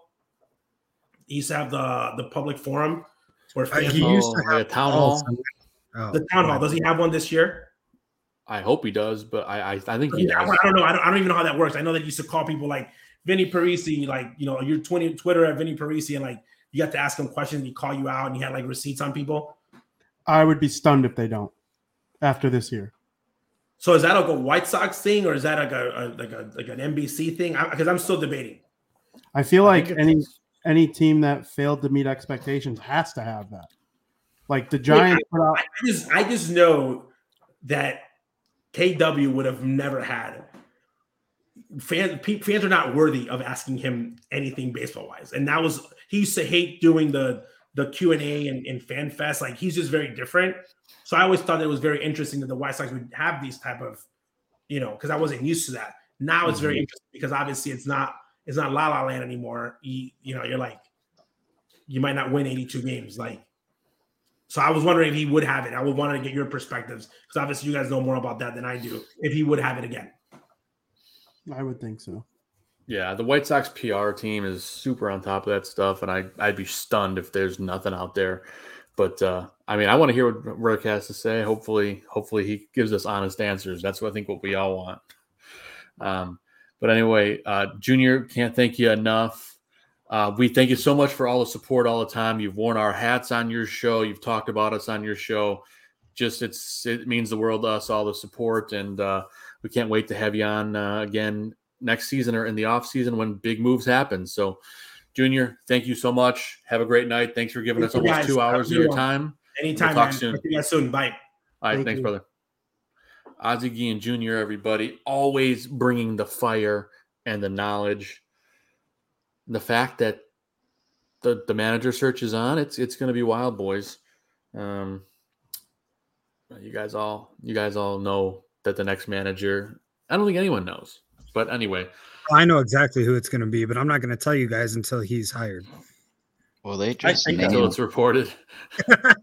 They just name dropped Beltran in the conference, so that's going to be interesting. Well, that would be interesting. That would be, you know, if people were worried about hiring Hinch as a cheater, they got to be worried about hiring Beltran, right? That's for sure. But it's a part of talk because, like what Ozzy told us before, is, you know, Hahn wanted Hinch, so if he wanted a cheater, well, no surprise, we're going to go probably get one.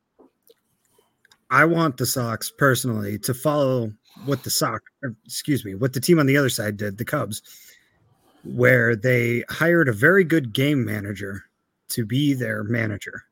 And I'm not saying that AJ Pierzynski is necessarily the guy, the way that David Ross was the guy for the Cubs. But I think finding a former player who is somebody who knows the game inside and out in that way, I think would be a very good move. Willie Harris would be awesome. Honestly, he knew the game. He had a green light on every single pitch, and he picked and chose his moments to steal because he knew the game so well. And he knew his ability within the game.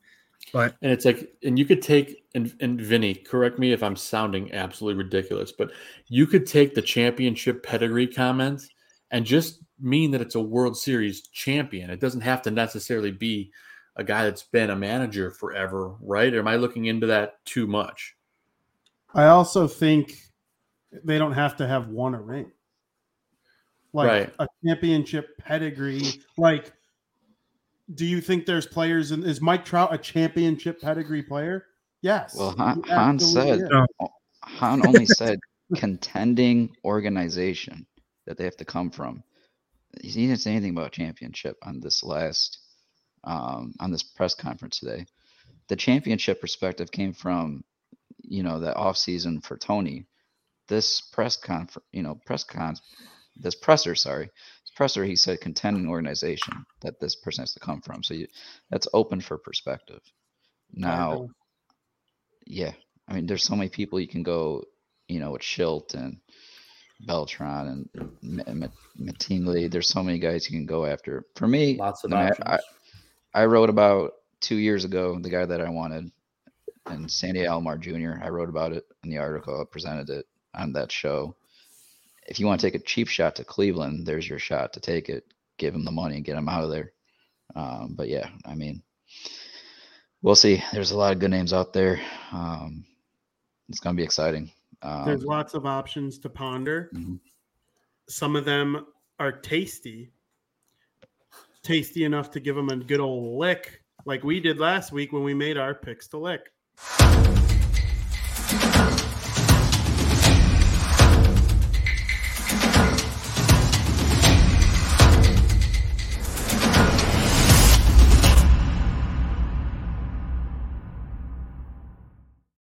Yeah, so due to the nature of this team and their free fall from grace, I just turned it on upside down last week, and I'm like, you know what? Instead of picks to click, let's talk about picks to lick. The guys who think that are going to suck the most. What did I say? A pick to lick ass last week. I think I said lick ass. So we picked last week. We picked guys that we thought were going to absolutely have horrible weeks. I wrote it down, but I accidentally deleted it here. So I know who I picked, and I know, we can go around the table. I think you guys all remember who you picked. Maybe not.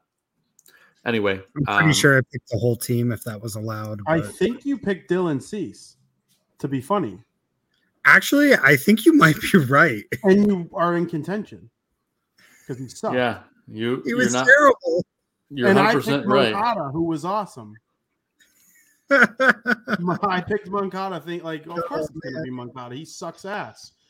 And yeah, you're right. You did, Zim. You did. You picked Dylan Cease. Yeah, I think who this week. I'm pretty sure I said something along the lines of it would be the most White Sox thing ever for this guy to dominate all year and then just blow it when he's in Cy Young contention. Yeah, he wasn't as bad as it looked because he got to the 6th, and that's when he fell apart. Yeah, you're absolutely right, Gonzo. He was not nearly as bad as his stat line looks. But his stat line, just for the record, his stat line, he went 5 innings, 4 earned runs. He gave up 2 homers, which is not very Cease-like, and he walked 4 guys. So you definitely get the nominations in. Yeah, the whole point of the pick was, again, wouldn't it be hilarious if just this guy who has been on a tear all season, in line to make his 32nd start of the year, the only player on the team who it looks like is going to actually play in every game he was expected to play in, just shit the bed. It was his second worst start of the season, and you nailed it. Oh, my God. And I went with Lucas Giolito, who was actually pretty good in his start, which is, that's exactly what would happen. You can't make this stuff up. And Vinny, did you take AJ Pollock? Is that right? No, I took Moncada, who had a couple home runs, elite defensive third. Moncada was awesome this last. I'm watching the games, and every time he had the 1-3 hit game, I was like, every time, no matter what, the opposite happens when I pick it, and it's all luck. It's like Moncada's been terrible all season. Cease has been great all season. Then this week they go. Pfft. Oh, Gonzo, who did you pick? Was it Pollock? Grandal. Oh, Grandal. Okay, you win. Pick to lick. I mean, Cease wasn't great, but Grandal wasn't good. Grandal went a whopping 2 for 13, batting 154 with 4 strikeouts and 0 runs and 1 RBI. If they were equally as bad, Cease gets the tiebreaker to not win pick to lick just because of the body of work. Grandal has 5 home runs on the season, I'm pretty sure, which is just terrible. Moncada had more in the COVID year. So in line with the rest of the season, Gonzo even wins when we flip the tables and we make it pick to lick. This guy can't freaking lose. So maybe we'll do pick to lick all year instead of pick to click next year. No, I'm just kidding.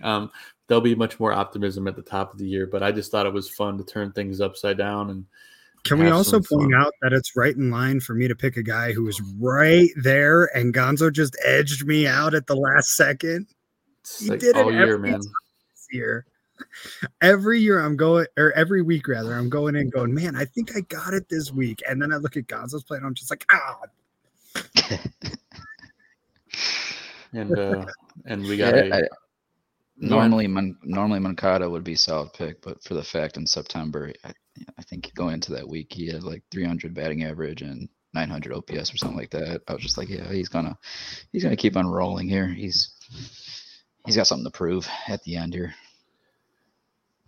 Yeah, it's got something to prove for sure. And shout out real quick to Ozzie Jr., who just retweeted the show and said he loves Pick the Lick. So I think we gotta roll with that. Again, maybe on and off next year as a segment that just came off the top of the head. I can't believe it's the season finale, boys. We're like towards the end of this insane year, and we do have the guaranteed take yet still to talk about. And then we'll just talk about jams and whatever, Vinny. I'm feeling jams. We can talk about jams again because that has been in my head all week, Vinny. I want you to know that I have told everybody I know, like, so this co-host on my podcast, right? Like, he's apparently this newfound fan of jam, and they're like, jam. I'm like, yeah, like jelly. And they're like, what? It's a conversation starter, man. You're my icebreaker. Thank you. Is. And every now and then I find a new thing that's like a phase. And right now it's jam. I realized I went to Door County, Wisconsin over the summer. And, shout out Door County. You've seen me wear this hat on the show a couple times this season. Oh, yeah. But they have like a bunch of different places. They grow cherries and stuff, but they make all sorts of different kinds of jams. And I found the jalapeno jam that I was telling you about. Yeah, I have like a jalapeno jam. It's over there. I have a couple different kinds, and I'm excited to bust those out next week. So yeah, it's going to be a big jam week it's going to be a big jam winter in the Parisi household. Vinny, there's a thing called bacon jam, and if you mix the bacon jam with the jalapeno jam, it is fantastic in a burger. It sounds delightful. Yeah. It does sound delightful. I need this in my life. Man, now I'm hungry, man. We do this every show. We're 50% a White Sox podcast and 50% a food podcast at this point, and I've just grown to accept it. Absolutely. I want some Bona Beef bites. Shout out to the White Sox. I have to wait till next season to get them again, but I'm gonna put up pictures of food just because. Really, man? Vinny, did you get a chance to try the Euro Nachos ever? I never tried the Euro Nachos. I'm a bum. Well, hey, if you win the tickets to the White Sox game tomorrow that we mentioned earlier in the show, whoever's listening out there could end up getting a chance to taste some of these amazing food items. And if you are watching, Vinny Parisi, go to his Twitter at Vinny Parisi. Vinny asked you to comment with next year's rotation, and the comment we like the best or the one that we agree with the most will win those tickets for tomorrow. I'll give you my starting five just as an example. Sure. Of what you could give Vinny Parisi. You could literally quote what I'm about to say right now, and it's an entry to win these tickets. All right, so you got your ace of Dylan Cease. You got your second pitcher of Lucas Giolito. You got Lance Lynn in the 3 slot, and you got who cares at 4 and 5, because let's be real, this team is not doing much next year either. I don't think Lucas Giolito's I don't think he's here. That's my hot take. Wow. I mean, I wouldn't be surprised. But as I told Ozzie Jr. earlier, I think that Rick Hahn is so intent to hold on to these players and prove that he didn't make a mistake like he did with Chris Sale, like he did with Fernando Tatis Jr., like he did with Lord knows how many other guys. He's so determined to prove that he's right this time around, that it took a severe medical emergency to get Tony La Russa away from this club. And whether he was a part of that or not, like he was determined to ride it to the end. And I think that much was evident in his comments today. So I'm sorry, Joe, I don't know the topic for this next segment, so I'm just going to set it up as I made some spicy takes there, and Joe and Gonzo agreed with their different spicy takes, but we're going to talk about yet another spicy take in this week's Guaranteed Take.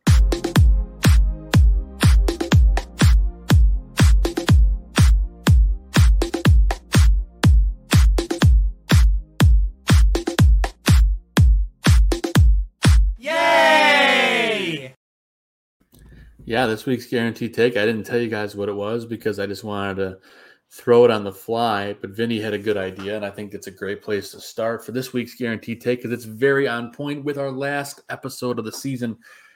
What do you want to see this offseason? What would be your ideal offseason? So we're going to start there. Zim, I know you just talked about you don't think this team's going anywhere, but for you, what would you like to see this offseason to turn that mindset around? The first thing I would like to see this offseason is a new owner of the team. I'm talking ideal offseason. We are talking full on MLB The Show 23 franchise rebuild mode. New ownership at the top, right? Whether you like it or not, Reinsdorf has had his hands on this team for long enough to show us what he's capable of. As much as we want to believe that he would do the same thing that he did with the Bulls, with the AK move, finally getting rid of Garpax after all those years of just absolute inept front office management. The thing is, we've seen with Reinsdorf time in and time out, these teams are investments to him. They are not businesses to him. They are investments. And as long as one of these investments is making him money, the other one can suffer. And he's done it over and over and over again in the time he's owned these two teams. So I want to see this team go to a new owner. I want to see somebody who actually cares take over ownership of this team, start putting their money where their mouth is. And instead of saying, we want to win and just going and buying the quote unquote best players, because I want to be very clear. He has not been cheap. He has invested his money in this team. It has not been invested wisely. I think the money needs to start being placed where it actually matters. It needs to stop being spent on 35-year-old catchers. It needs to stop being spent on, how 150-year-old first baseman. Unfortunately, we're going to need to see a Shohei Ohtani. We're going to need to see an Aaron Judge. We're going to need to see some help in so many different areas. But what needs to happen for me to have like my perfect idea of this offseason is just a total overhaul from head to toe of this organization. The roster that they put on the field could be identical to this year, as long as they made systemic movement and change towards a better future for this team. Because right now, the future that I'm seeing for this White Sox team is exactly what I've seen for the last 20 years that I've watched this team. It's constant mediocrity with the occasional flare up here and there. And I want to see a competitor. I want to see a team that's taken seriously across the league the way the White Sox were before this season started. I want to see that be consistent. I want to see a president of baseball operations and a general manager who are aligned in their ideas, who are not bringing in managers that were questioning who decided this, who signed off on this. Oh, this is clearly this guy's guy, and this guy's just being told to go along with it. No. In what other organization is that acceptable? It's not. It's just not. So there's my rant for the night. I know I seem to have one every week at this point, and it's my last one for the season, but I want to see a true systemic change to this organization in order for me to ultimately be happy with where they're headed. Whatever players you put on the field don't matter unless the culture in the organization is truly dedicated to winning and not just turning a profit. I love that, Jim. And I think it's a really poignant point of view. And, in terms of me, my ideal offseason, I'm with you. I'd love to see a slight ownership change. I know there's been rumors out there, lots of different things being reported, that there's going to be a shakeup, that there's not going to be a shakeup. Whatever happens, I'd like to see at least a majority ownership change. In addition to that, I know a lot of White Sox fans feel this way, and I'm not saying it just because he played for the White Sox and won a World Series title here. I would love to see AJ Pierzynski become the manager of the White Sox because of his mindset, because of the way he approaches the game. AJ Pierzynski is the no bullshit guy that I think this team needs.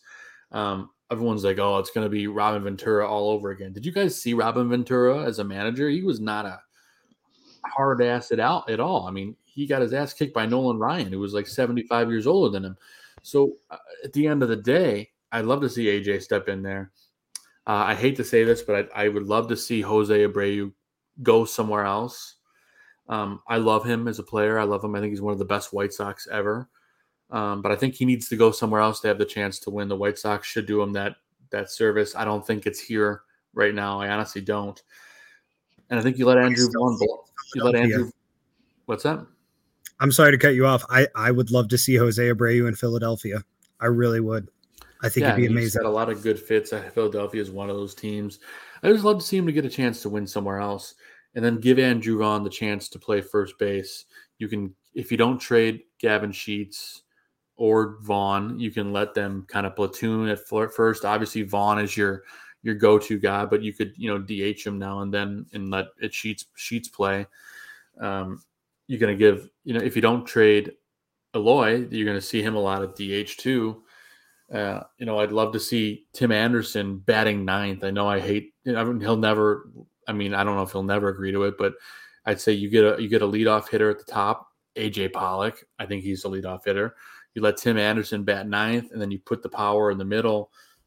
That's my ideal offseason. I'd love to see them maybe get another starting pitcher, maybe Trevor Bauer, depending on what happens with all the MLB stuff, if he clears his name. And I really think maybe we do trade Liam Hendriks. I do think that's something to think about. I love Liam. I think he's a great closer, but I think Ozzie made a good point earlier that you can get good return for those guys.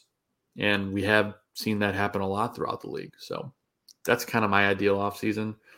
I know it's a long-winded answer, but I still think even if we do everything right that I just said, and I'm not saying right or wrong, but I do think if that happens, I still think this team probably is an 85 win team, but I love the mindset of AJ, and that's what I want to see.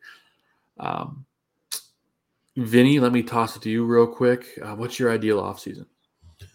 I would evaluate every single person that makes decisions for this team. And that includes Rick Hahn, Kenny Williams. Obviously, they already are changing the manager. That includes the training staff. I think everything that's gone on with this team, whether it was Tony's decision, whether it was Ethan Katz's decision, whether it was the training staff's decision, to let Kopech continue to pitch that one day where he was out there and then he had knee surgery just a couple weeks later, that's a disgrace. That's a guy who has an arm that could make $200 million because it's so talented. He could be Dylan Cease on crack. I truly believe that. And you risked that.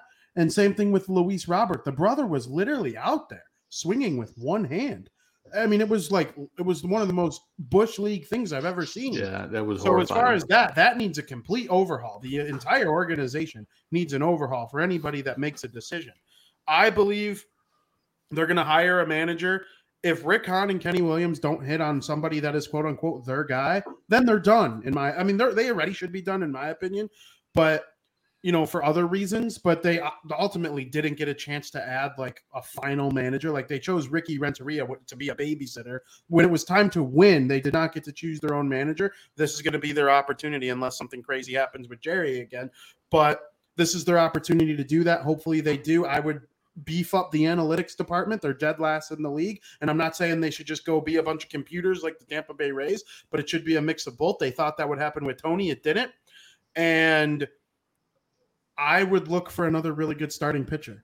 I do think they're going to bring back Giolito. I don't think there's any way he's gone. I do believe Andrew Vaughn and Liam Hendriks are gone.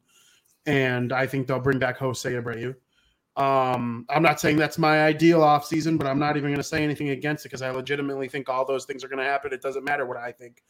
And you work on the bullpen. How's Garrett Crochet going to fit in? Is Michael Kopech a reliever? Is he a starter? Does he become a closer? There are lots of different ways to go about it.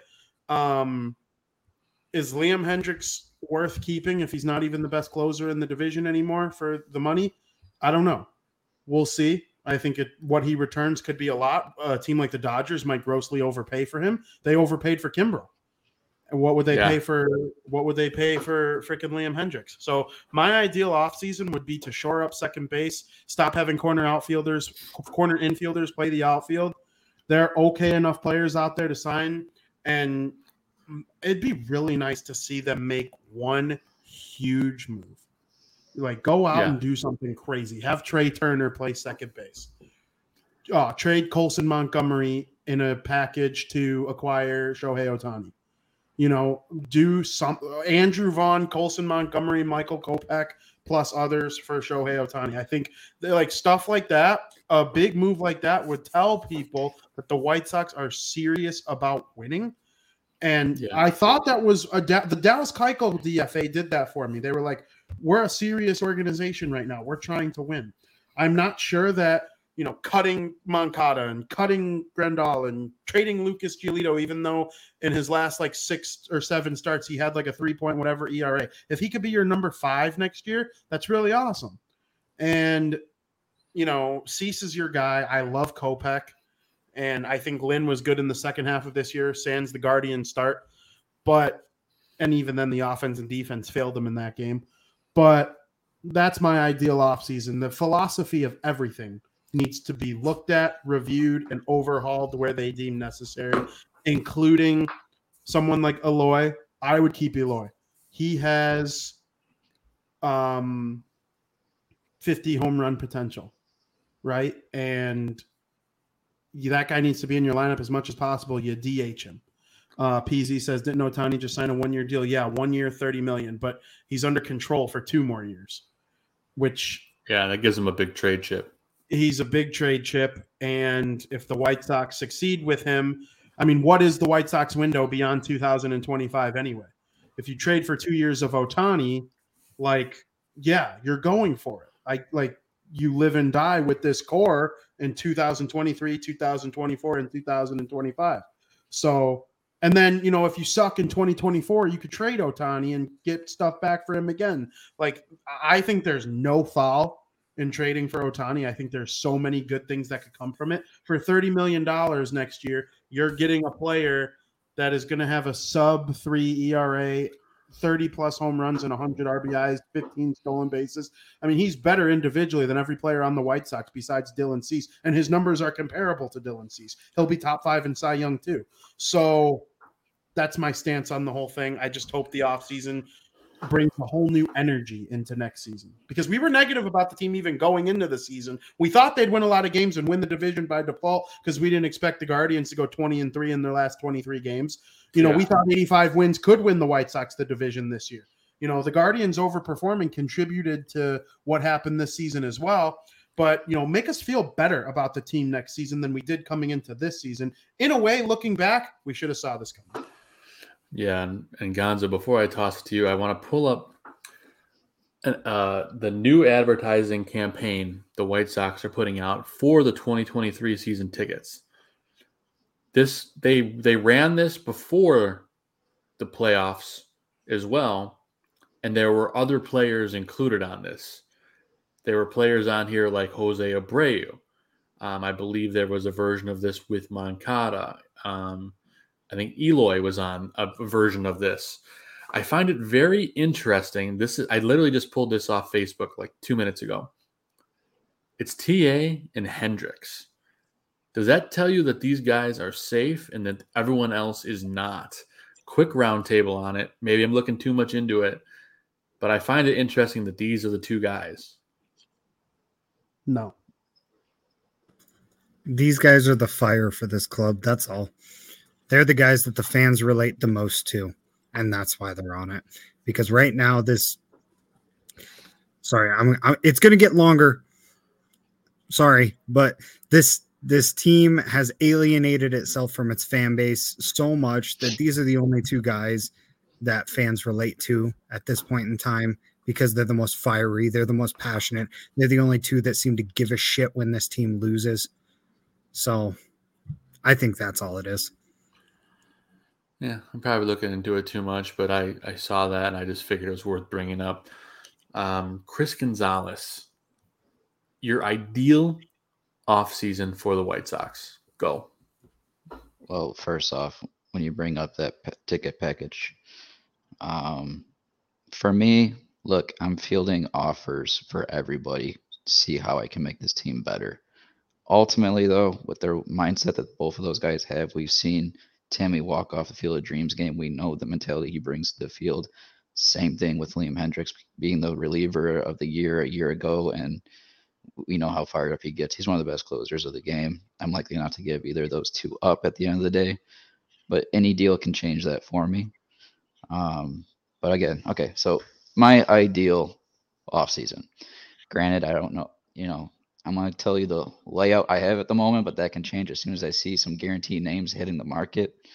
But again, this presser, Hans said that he can't throw money at the problems this offseason. That disappoints me to hear that, but let's just say I didn't hear that. I'm going into this offseason right now. I'm definitely signing Brandon Nimmo, starting him in right field. Right field to left is going to go Nimmo, Robert, Pollock. When June hits, I'm bringing Colas up, sliding him to right field. Nemo's going to go to center because, yes, I know you can argue the speed and the glove of both Robert and Nimmo, but Robert doesn't have the arm, and I need Nimmo in center with the arm, and I'm moving Robert to left field. Across the diamond, this is going to be the first full season. I'm going to put Vaughn at first base.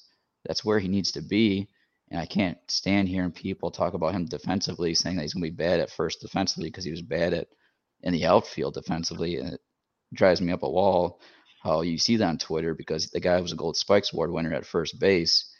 If you've seen his footwork at first base, it's the most fundamentally correct footwork I've seen out of a first baseman in years.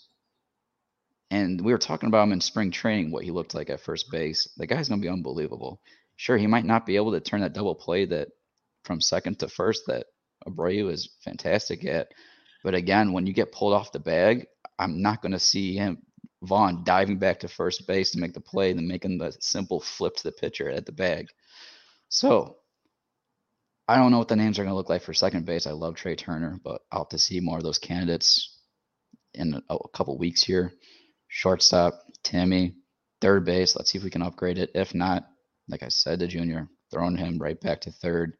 He's going to have competition with Berger, who is getting better, it looks like, defensively as we've seen him come back. We'll see what progressions he's made during the offseason, but he's going to have Berger and Ramos right behind him as competition at third base. And I alluded to a trade for a catcher because Wilson Contreras, I think, is going to be too much money ultimately. So I think you have to make a trade there. Not only you have to make a trade, but you're going to have to probably get a backup catcher because, let's be honest, I did not like Sebi with him calling the game or his defensive ability at the plate. Too many putouts at the plate where he takes his eye off the ball and the ball goes to the backstop. Can't have that. Need a better defensive catcher. So there's two catchers there I need to get upgraded. As far as rotation goes, for me, it would be Cease, Kopech, and again, I haven't seen the pitchers' names out there, but if I think Kershaw is going to be available like he was this last season. If you can get him for the same price or less, I'd love to see Kershaw, a deal made for him to be your third arm, second or third arm rotation, honestly. But it would be, for me, Cease, Kopech, Kershaw, Lynn. I'm trading Giolito. I think PZ put some about velocity. Yeah, his fastball velocity has been going down over the last couple of years here. He's having trouble with the changeup, and that's his to-go-to off-speed pitch. I don't think that's going to change. I'd look for the value to get out of him. So it would be Lynn as 4, and then I would have loved to get Cueto back for a good deal, but I think Junior brought up it. He might have driven that price up where you can't get him back. So in that case, I'd stick to Martin and Crochet splitting the innings next year, which isn't terrible at all for your 5th spot in the rotation. Not only that, but it's working for me for 2024 because I'm trying to get the progression out of Crochet to get his arm built up for that rotation in 24. But that would be my 1 through 5. And I think my bench, there's 4 guys, so Eloy's going to be the DH. Probably say goodbye to Abreu. So my bench as of June, after June, because Pollock is coming back to my utility depth outfielder. It'd be Pollock, Sheets as first base, Mendick as your utility player, and that backup catcher. Those are my 4 guys off the bench. Awesome, man. I think we all have similar outlooks and things that we want to see happen. And we're getting there. You know, we're going to find out sooner or later. We got to get through the Major League playoffs first. We're going to hear a lot of whispers. I'm sure if you guys follow Vinny on Twitter, you'll be hearing some of these reports as they come out, as the sources give, Vinny the go ahead to move forward. But I think we're all excited to what the offseason is going to bring. We're excited that we got to do this show all season long. It's hard to believe we've gotten to the end. And, of course, we'll pop in during the offseason here and there if there's big news that breaks. But our regular Monday nights will be no longer. We'll finally, Vinny and team, be able to watch Monday Night Football again, which I haven't watched, just yet. But it's okay. I don't think I'm missing anything. I'm sorry, Joe. I just have to butt in here. I've never seen a Manning cast. Oh, they're great. It's partly because of this show. So maybe I'll have to find time to get around to that this season. Yeah, Manning cast is always a good time, man. I enjoy it. Those 2 guys. Did you see when he went undercover? Did you see that, Vinny, when Eli went under Chad Powers? Chad Powers. So funny. It was nice to smile about something Penn State related. I'll always have the Penn State stuff in the back of my mind when I see that logo. And now I'm hoping because it's been like this so far for the last week or so. Every time I saw a Penn State highlight pop up, instead of thinking of the negative surrounding that school, I'm like, Chad Powers. Dude, I freaking love Chad Powers, man. I have a great photo here I'm pulling up for you guys if you haven't seen it. Eli going undercover, like he's trying out for freaking Penn State. Oh, if you haven't seen it, one of the first quotes in that video is one of the younger players on the team going, "What is this guy? 35 years old?" Yeah, it's more than that. Of course, the picture I grab is not great, but we're gonna go ahead and move forward with it. He kind of had Uncle Rico vibes a little bit, right? Yeah, absolutely. I'm not gonna lie, I wouldn't have been surprised if he threw a football all the way over the Appalachians. Like, I like Uncle Rico, man. That's a movie I haven't seen in a long time. The best scene is when he runs over the Tupperware and it cracks, and then he just pulls away. I liked the offensive coordinator for Penn State just not having a clue that is actually Eli. They had to be in on it. I mean, how do you look at this guy and think? No, the head coach was definitely in on it, but I don't think they ever told the coordinator because he was just out of it. The prosthetic nose really helps. I'm not gonna lie. Like, he looks so PZ. He looks older than me. I'm 64. This is the fun stuff we get towards the end of the show. We get loopy, we get crazy, and we're approaching 2.5 hours for the season finale. But we knew it was going to be a big show. We know Ozzy always gets his opinion out there and gives great content. And just like his dad, I mean, if you're a Guian, you can talk. There's just no doubt about it. And you know your baseball. So we love our baseball on the show, and we love the Guian family and all the support they've given us. I mean, hard to believe, boys. We've been doing this show for 2 years, and for Junior to give us all those compliments about our show and to support us on Guian's World and all that stuff, it's huge for us, and it speaks volumes to you men that I get to work with every single week on Mondays, and it's been a dream. Even though this season was a nightmare, the show has always been a dream. So I always appreciate you, Zim, Vinny, Gonzo. This White Sox brotherhood is deep, and it was a painful one this year in terms of performance, but I had a lot of fun doing it all year long with you boys, and I don't think I'd have it any other way. It's been a fun ride. Painful is an understatement, Joe, man. I don't know how many Game of Thrones fans we have out there listening to this, but this felt like the transformation from Creon into what did they call him? Reek. Thank you. I knew there was an E sound in there. This felt like the transformation from Creon into Reek this season. The slow burn of just you gotta be free of it any time now, right? Any day we're gonna be free of this, right? Right?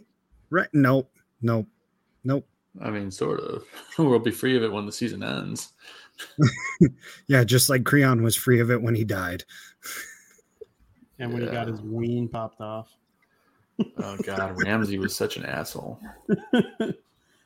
That's funny. Do you guys know what Tony La Russa's last move as manager of the White Sox was? It was pinch hitting for Larry Garcia. It was pinch hitting for Larry Garcia. And he struck out. If that doesn't just perfectly encapsulate the Tony La Russa, the second Tony La Russa era with the White Sox, like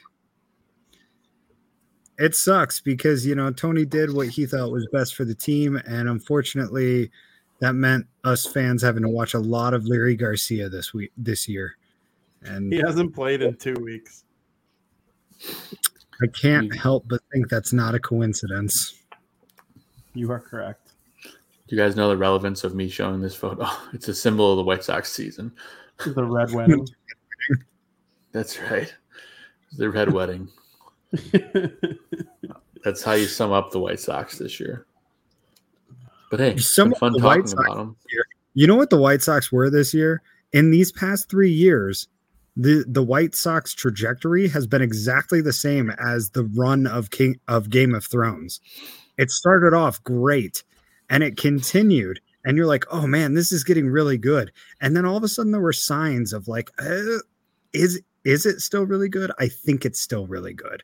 And then this season of White Sox baseball was like the last 2 seasons of Game of Thrones, where it started off like it's still watchable. And by the end, you were like, just get this shit off my TV. Hey, maybe the White Sox they'll turn it around. They'll be like House of the Dragon, next year. And they'll all of a sudden be good again.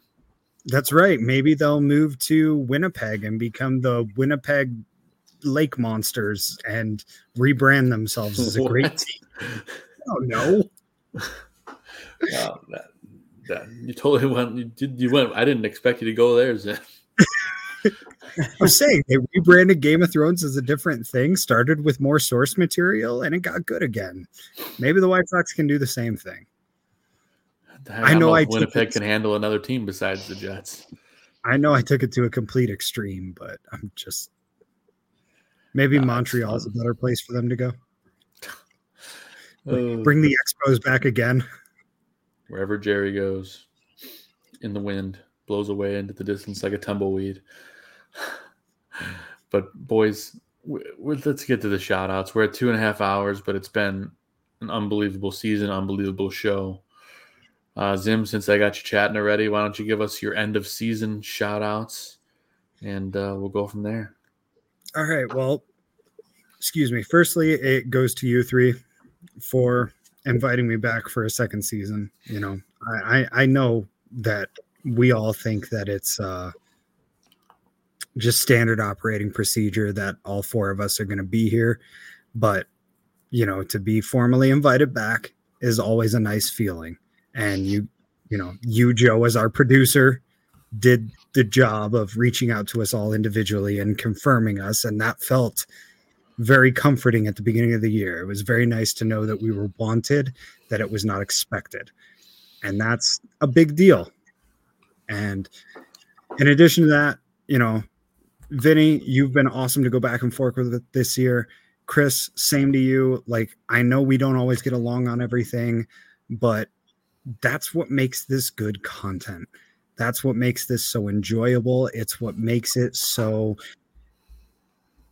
fun, not just as a broadcaster, but as a listener. When I go back and I re-listen to the shows afterwards and I think about, oh, I should have said this. Oh, we actually agree on this more than I thought, but I was, being defensive. So I didn't think about that. And you guys have really helped me grow in this journalism that we do together. And so I thank you all 3 for that. Joe, I know I left you out of that a bit, but you are still the lifeblood of this program. In addition to Appreciate that, a huge shout out to my family who has been patient with me and allowed me to do this every week in and week out.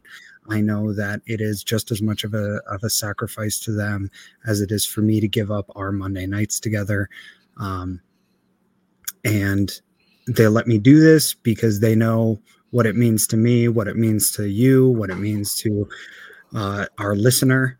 And I'm sorry, I couldn't help it. Funny. Regardless, it's been a journey. I couldn't have done it without their support, without them allowing me to take the time with you three gentlemen every night or every week. Well, it feels like every night the way that we talk to each other about this show too. Yeah, right. A shout out to the White Sox for being such an awful organization, because this show just wouldn't be interesting if they were a good team. I can't imagine listening to a Dodgers or a Yankees podcast. Can you imagine what that sounds like, where they're like, we won again this week, it was awesome? Like, it's the same show every week. Aaron Judge hit a home run. No, that's boring. I'm so thankful for the controversy that this team gives us, that we are able to provide an entertaining show because the team that we follow is so entertaining. And in addition to that, speaking of team, a huge shout out to the Barroom Network for no doubt being our host, to Aldo Gandia for being the godfather, for being the inspiration and the driving force behind everything in it. How that man I'm sorry, Aldo, I'm going to call you old here, but how that man at his age is able to put as much energy into this as he can is passion. It's amazing is what it is. It's just pure. I don't know. I've gone on long enough. Just a huge shout out to everybody who's even the slightest part of the show. All of our guests this season, Alyssa for coming back multiple times, Ozzy for coming back multiple times. I know last week we had, oh my God, I literally just had it on the tip of my tongue and I blanked on it, from The Athletic, Herb Lawrence. There it is. Yeah. Herb Lawrence for coming on, gracing us with his presence. Justin from the Stadium Crew. I'm sorry, I'm forgetting his last name. But Ryan Lee. Excuse me, Ryan Lee. Thank you. Just all of the awesome guests that we've had all year, all of our listeners in the chat room. It's been super great. Jake Berger for coming on the show. I know that we knock on wood, but we're kind of the drop off point for him. If you noticed, he was on the team and then he came on our show and he wasn't on the team anymore. And he got bad luck with injuries. He's really raking good. Now.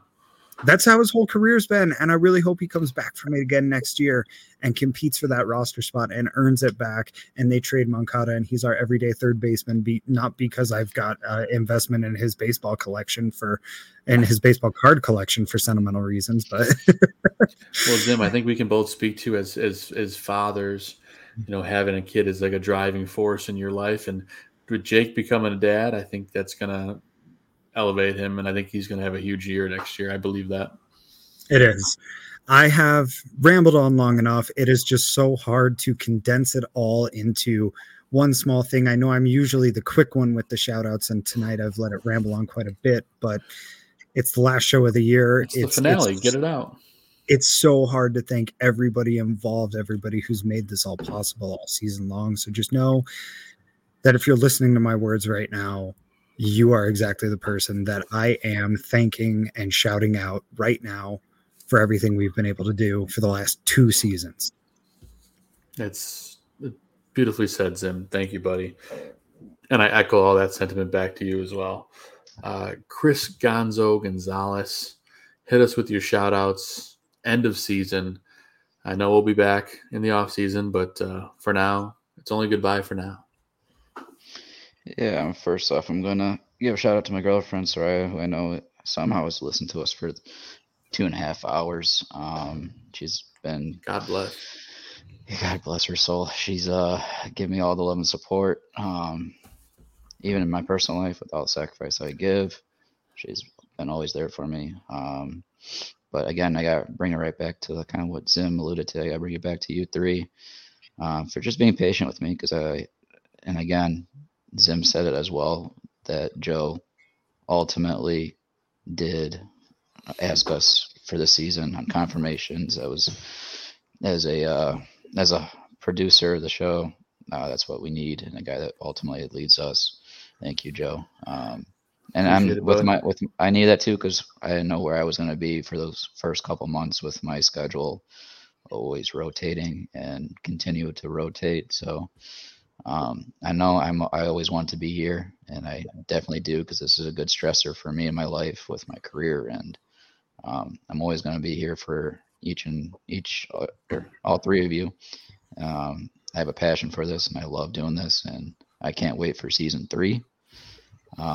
But ultimately, I got to also shout out our guests, everybody that Zim mentioned. It just goes to show me, going here into season 2, how we've built the connections from season 1 to the fact where they're getting more comfortable with us as we continue to grow. But we also see these new faces. We saw some new platforms, join the White Sox world, and we brought them on, like,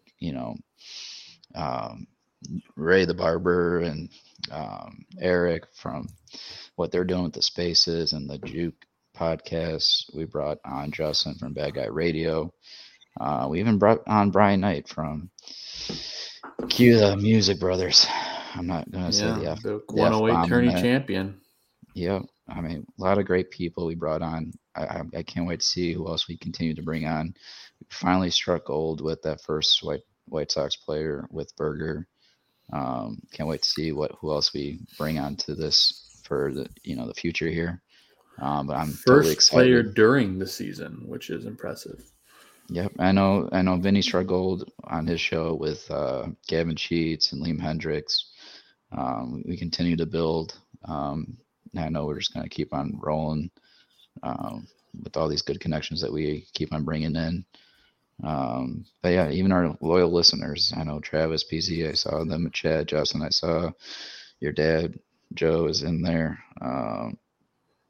Just every week I just see, new names, and I'm excited to see what we continue to do here, because it's truly humbling, just 2 seasons in, and you just look at all the social media platforms and how we're growing, and it's amazing. And I can't be truly, more humble than, this moment, because we're just 2 seasons in and we're growing. We didn't know where this would take us in the beginning, and we're continuing to just get our name out there and provide that true, like what Junior said, that true quality analysis that you don't see too often out there.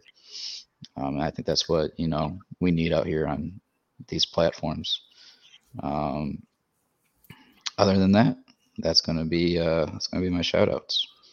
Appreciate it, Gonzo. Appreciate it, and appreciate you always. Vincent Parisi, Vinny Parisi, what do you got for shout outs, buddy? It's been a heck of a year. Well, first off, thank you to my girlfriend Katie for being with me throughout all of this. It was a great season together, and I hope you had as much fun enjoying baseball with me as I had enjoying it. It's a big passion in my life, and it's not always easy when I have to wake up every single morning and say, "Good morning, everyone." It's time to put on your socks. It's not always easy, but I appreciate it. A lot of work goes into this stuff, and the people that surround you make sacrifices in their own right. Not having me available every single minute of every Monday night for the last 6 months or so is not easy, but it's certainly appreciated. And of course, Mom, Dad, Joey, thank you guys. Wouldn't be doing any of this stuff without them. So thank you to you three. Thank you for including me on the show. It's always a pleasure. I enjoyed making videos and doing the podcast all season long. To the White Sox for existing. I know they suck. I know they're a poorly ran organization, but they bring me as much joy as any team in any sports, win or lose. I say it at the end of every video. As always, no matter what, let's go Sox. It's just the way my brain works. It was a great season. I enjoyed all the guests, everybody who came on. I can't thank you enough. Everybody who watched, listened, tuned in, commented, said mean things, said nice things. I appreciate you. Thank you. I'm excited for the off season. It's going to be nothing short of entertaining, as Zim says, even when the team thinks they are entertaining. It's like watching a WWF match between The Rock and, whoever. I'm pretending to be a wrestling fan. I'm not, but The Undertaker. Yeah, I do know The Undertaker. I'm a 5.9 wrestling fan. I watch the Big Four every year. But yeah, it's been a lot of fun and can't wait to run it back in the off season and see how we go from there. So thank you guys again. Oh, and don't forget to announce the winner of the tickets. Yeah, that's right. I am going to announce the winner of the tickets. I'm going to do it right now. So Vinny posted on Twitter the best, not best, but your top 5 picks for the rotation next year. Your starting 5. Going down to Vinny's post right now. Let me real quick while Joe finds that, picks his winner. For those of you listening on the audio version who don't have video, you can keep up with all of us during the off season. Just because we are gone from the airwaves does not mean that we are gone forever. You can find Joe, our lovely producer, who also hosts a fantasy football show during the football season, at Joe Mandel, JoeMandel. You can find Vinny Parisi, who posts articles regularly for Southside Showdown about the White Sox during the off season and otherwise, at Vinny Parisi, VINNIE on Twitter right there. He's going to keep talking about that as hockey season continues. He's really going to get deep into that. I know Vinny is a very passionate Devils fan, but we'll cover all of the White Sox, all of the various teams in the NHL as that season gets heated up, playoff races beginning. I'm sure that season is going to be just as exciting as this year's MLB season was, as there are always some dark horse sleeper teams. Hey, anything can happen when half the freaking league makes the playoffs, right? That's right. Chris Gonzalez, who, again, very passionate White Sox fan, very passionate Bears fan, will continue to post analysis for both of those teams at the minimum. I'm sorry, Gonzo, I don't know. Are you basketball, hockey oriented at all, or is it really just baseball, football for you? Sox, Bears, Hawks. It used to be Bulls until the whole Rose Thibodeau thing left. Now that they brought AK back, I'm starting to get back into it. I need to continue to start getting back more into basketball. But yeah, I used to be all 4 sports. I feel that very, very much. Right now, it's really just the 2 main for me. But if you want to check out Gonzo and all of his in-depth analysis, as well as some live play-by-play during the games, I've noticed occasionally happens. That's Gonzo at Gonzo CG3, GONZOCG3 on Twitter. And then there's myself, Steven Zimmerman. I have separate accounts for everything. This time of year, I tend to end up more Bears heavy. I have Raging Bear fan, Raging Sox fan, depending on which team I'm following. And if you're interested in some video game content, I also have Gen 3 Champion Steven. If you're familiar with Pokemon, you understand the reference. And if you understand the reference, my content will be geared towards you. And I will leave it at that. Joe, you go ahead and announce the winner, but that is where you can find us during this off season. Appreciate the little breakdown, Zim. That was fantastic for people on the podcast version and the video version. But I did pick a winner, and I have a screenshot of the tweet. The winner of the tickets to tomorrow's White Sox game is Jack Hill 43, Jacqueline Hilgas. She says her rotation would be Cease, Lynn, Cueto, Kopech, Gio. I like that. If we keep Cueto and Gio, I like that a lot. I wouldn't mind Gio as a 5. I don't know. What do you guys think about that?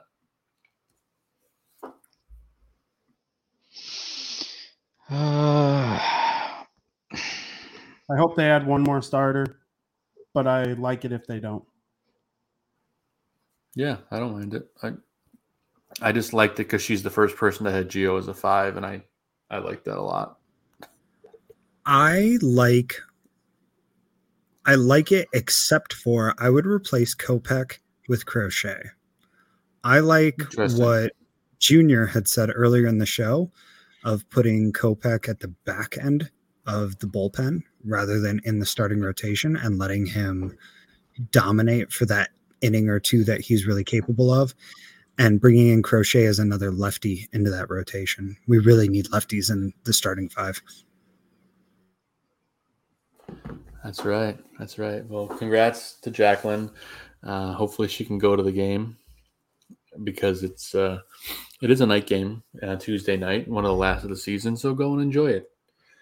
So getting to my shout outs. I know we're getting long-winded here, boys, approaching the 3-hour mark. We're going to wrap things up. But first and foremost, I got to thank you guys for going on this journey with me. And I got this thing rocking and rolling 2 years ago. I never thought in a million years we would have active players, people in the stadium, Ozzie Guillen Jr., Ozzie Guillen actually wearing one of our hats during one of his shows. I mean, what? I mean, that's insane. So the growth is amazing. I got to thank Aldo Gandia as well for putting this network together, giving us a platform. Can't thank you. There's not enough words to thank you. So Aldo, thank you.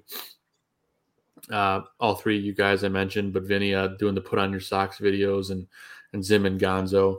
Vinny recorded one, I'm pretty sure, every day for the entire season, which is insane.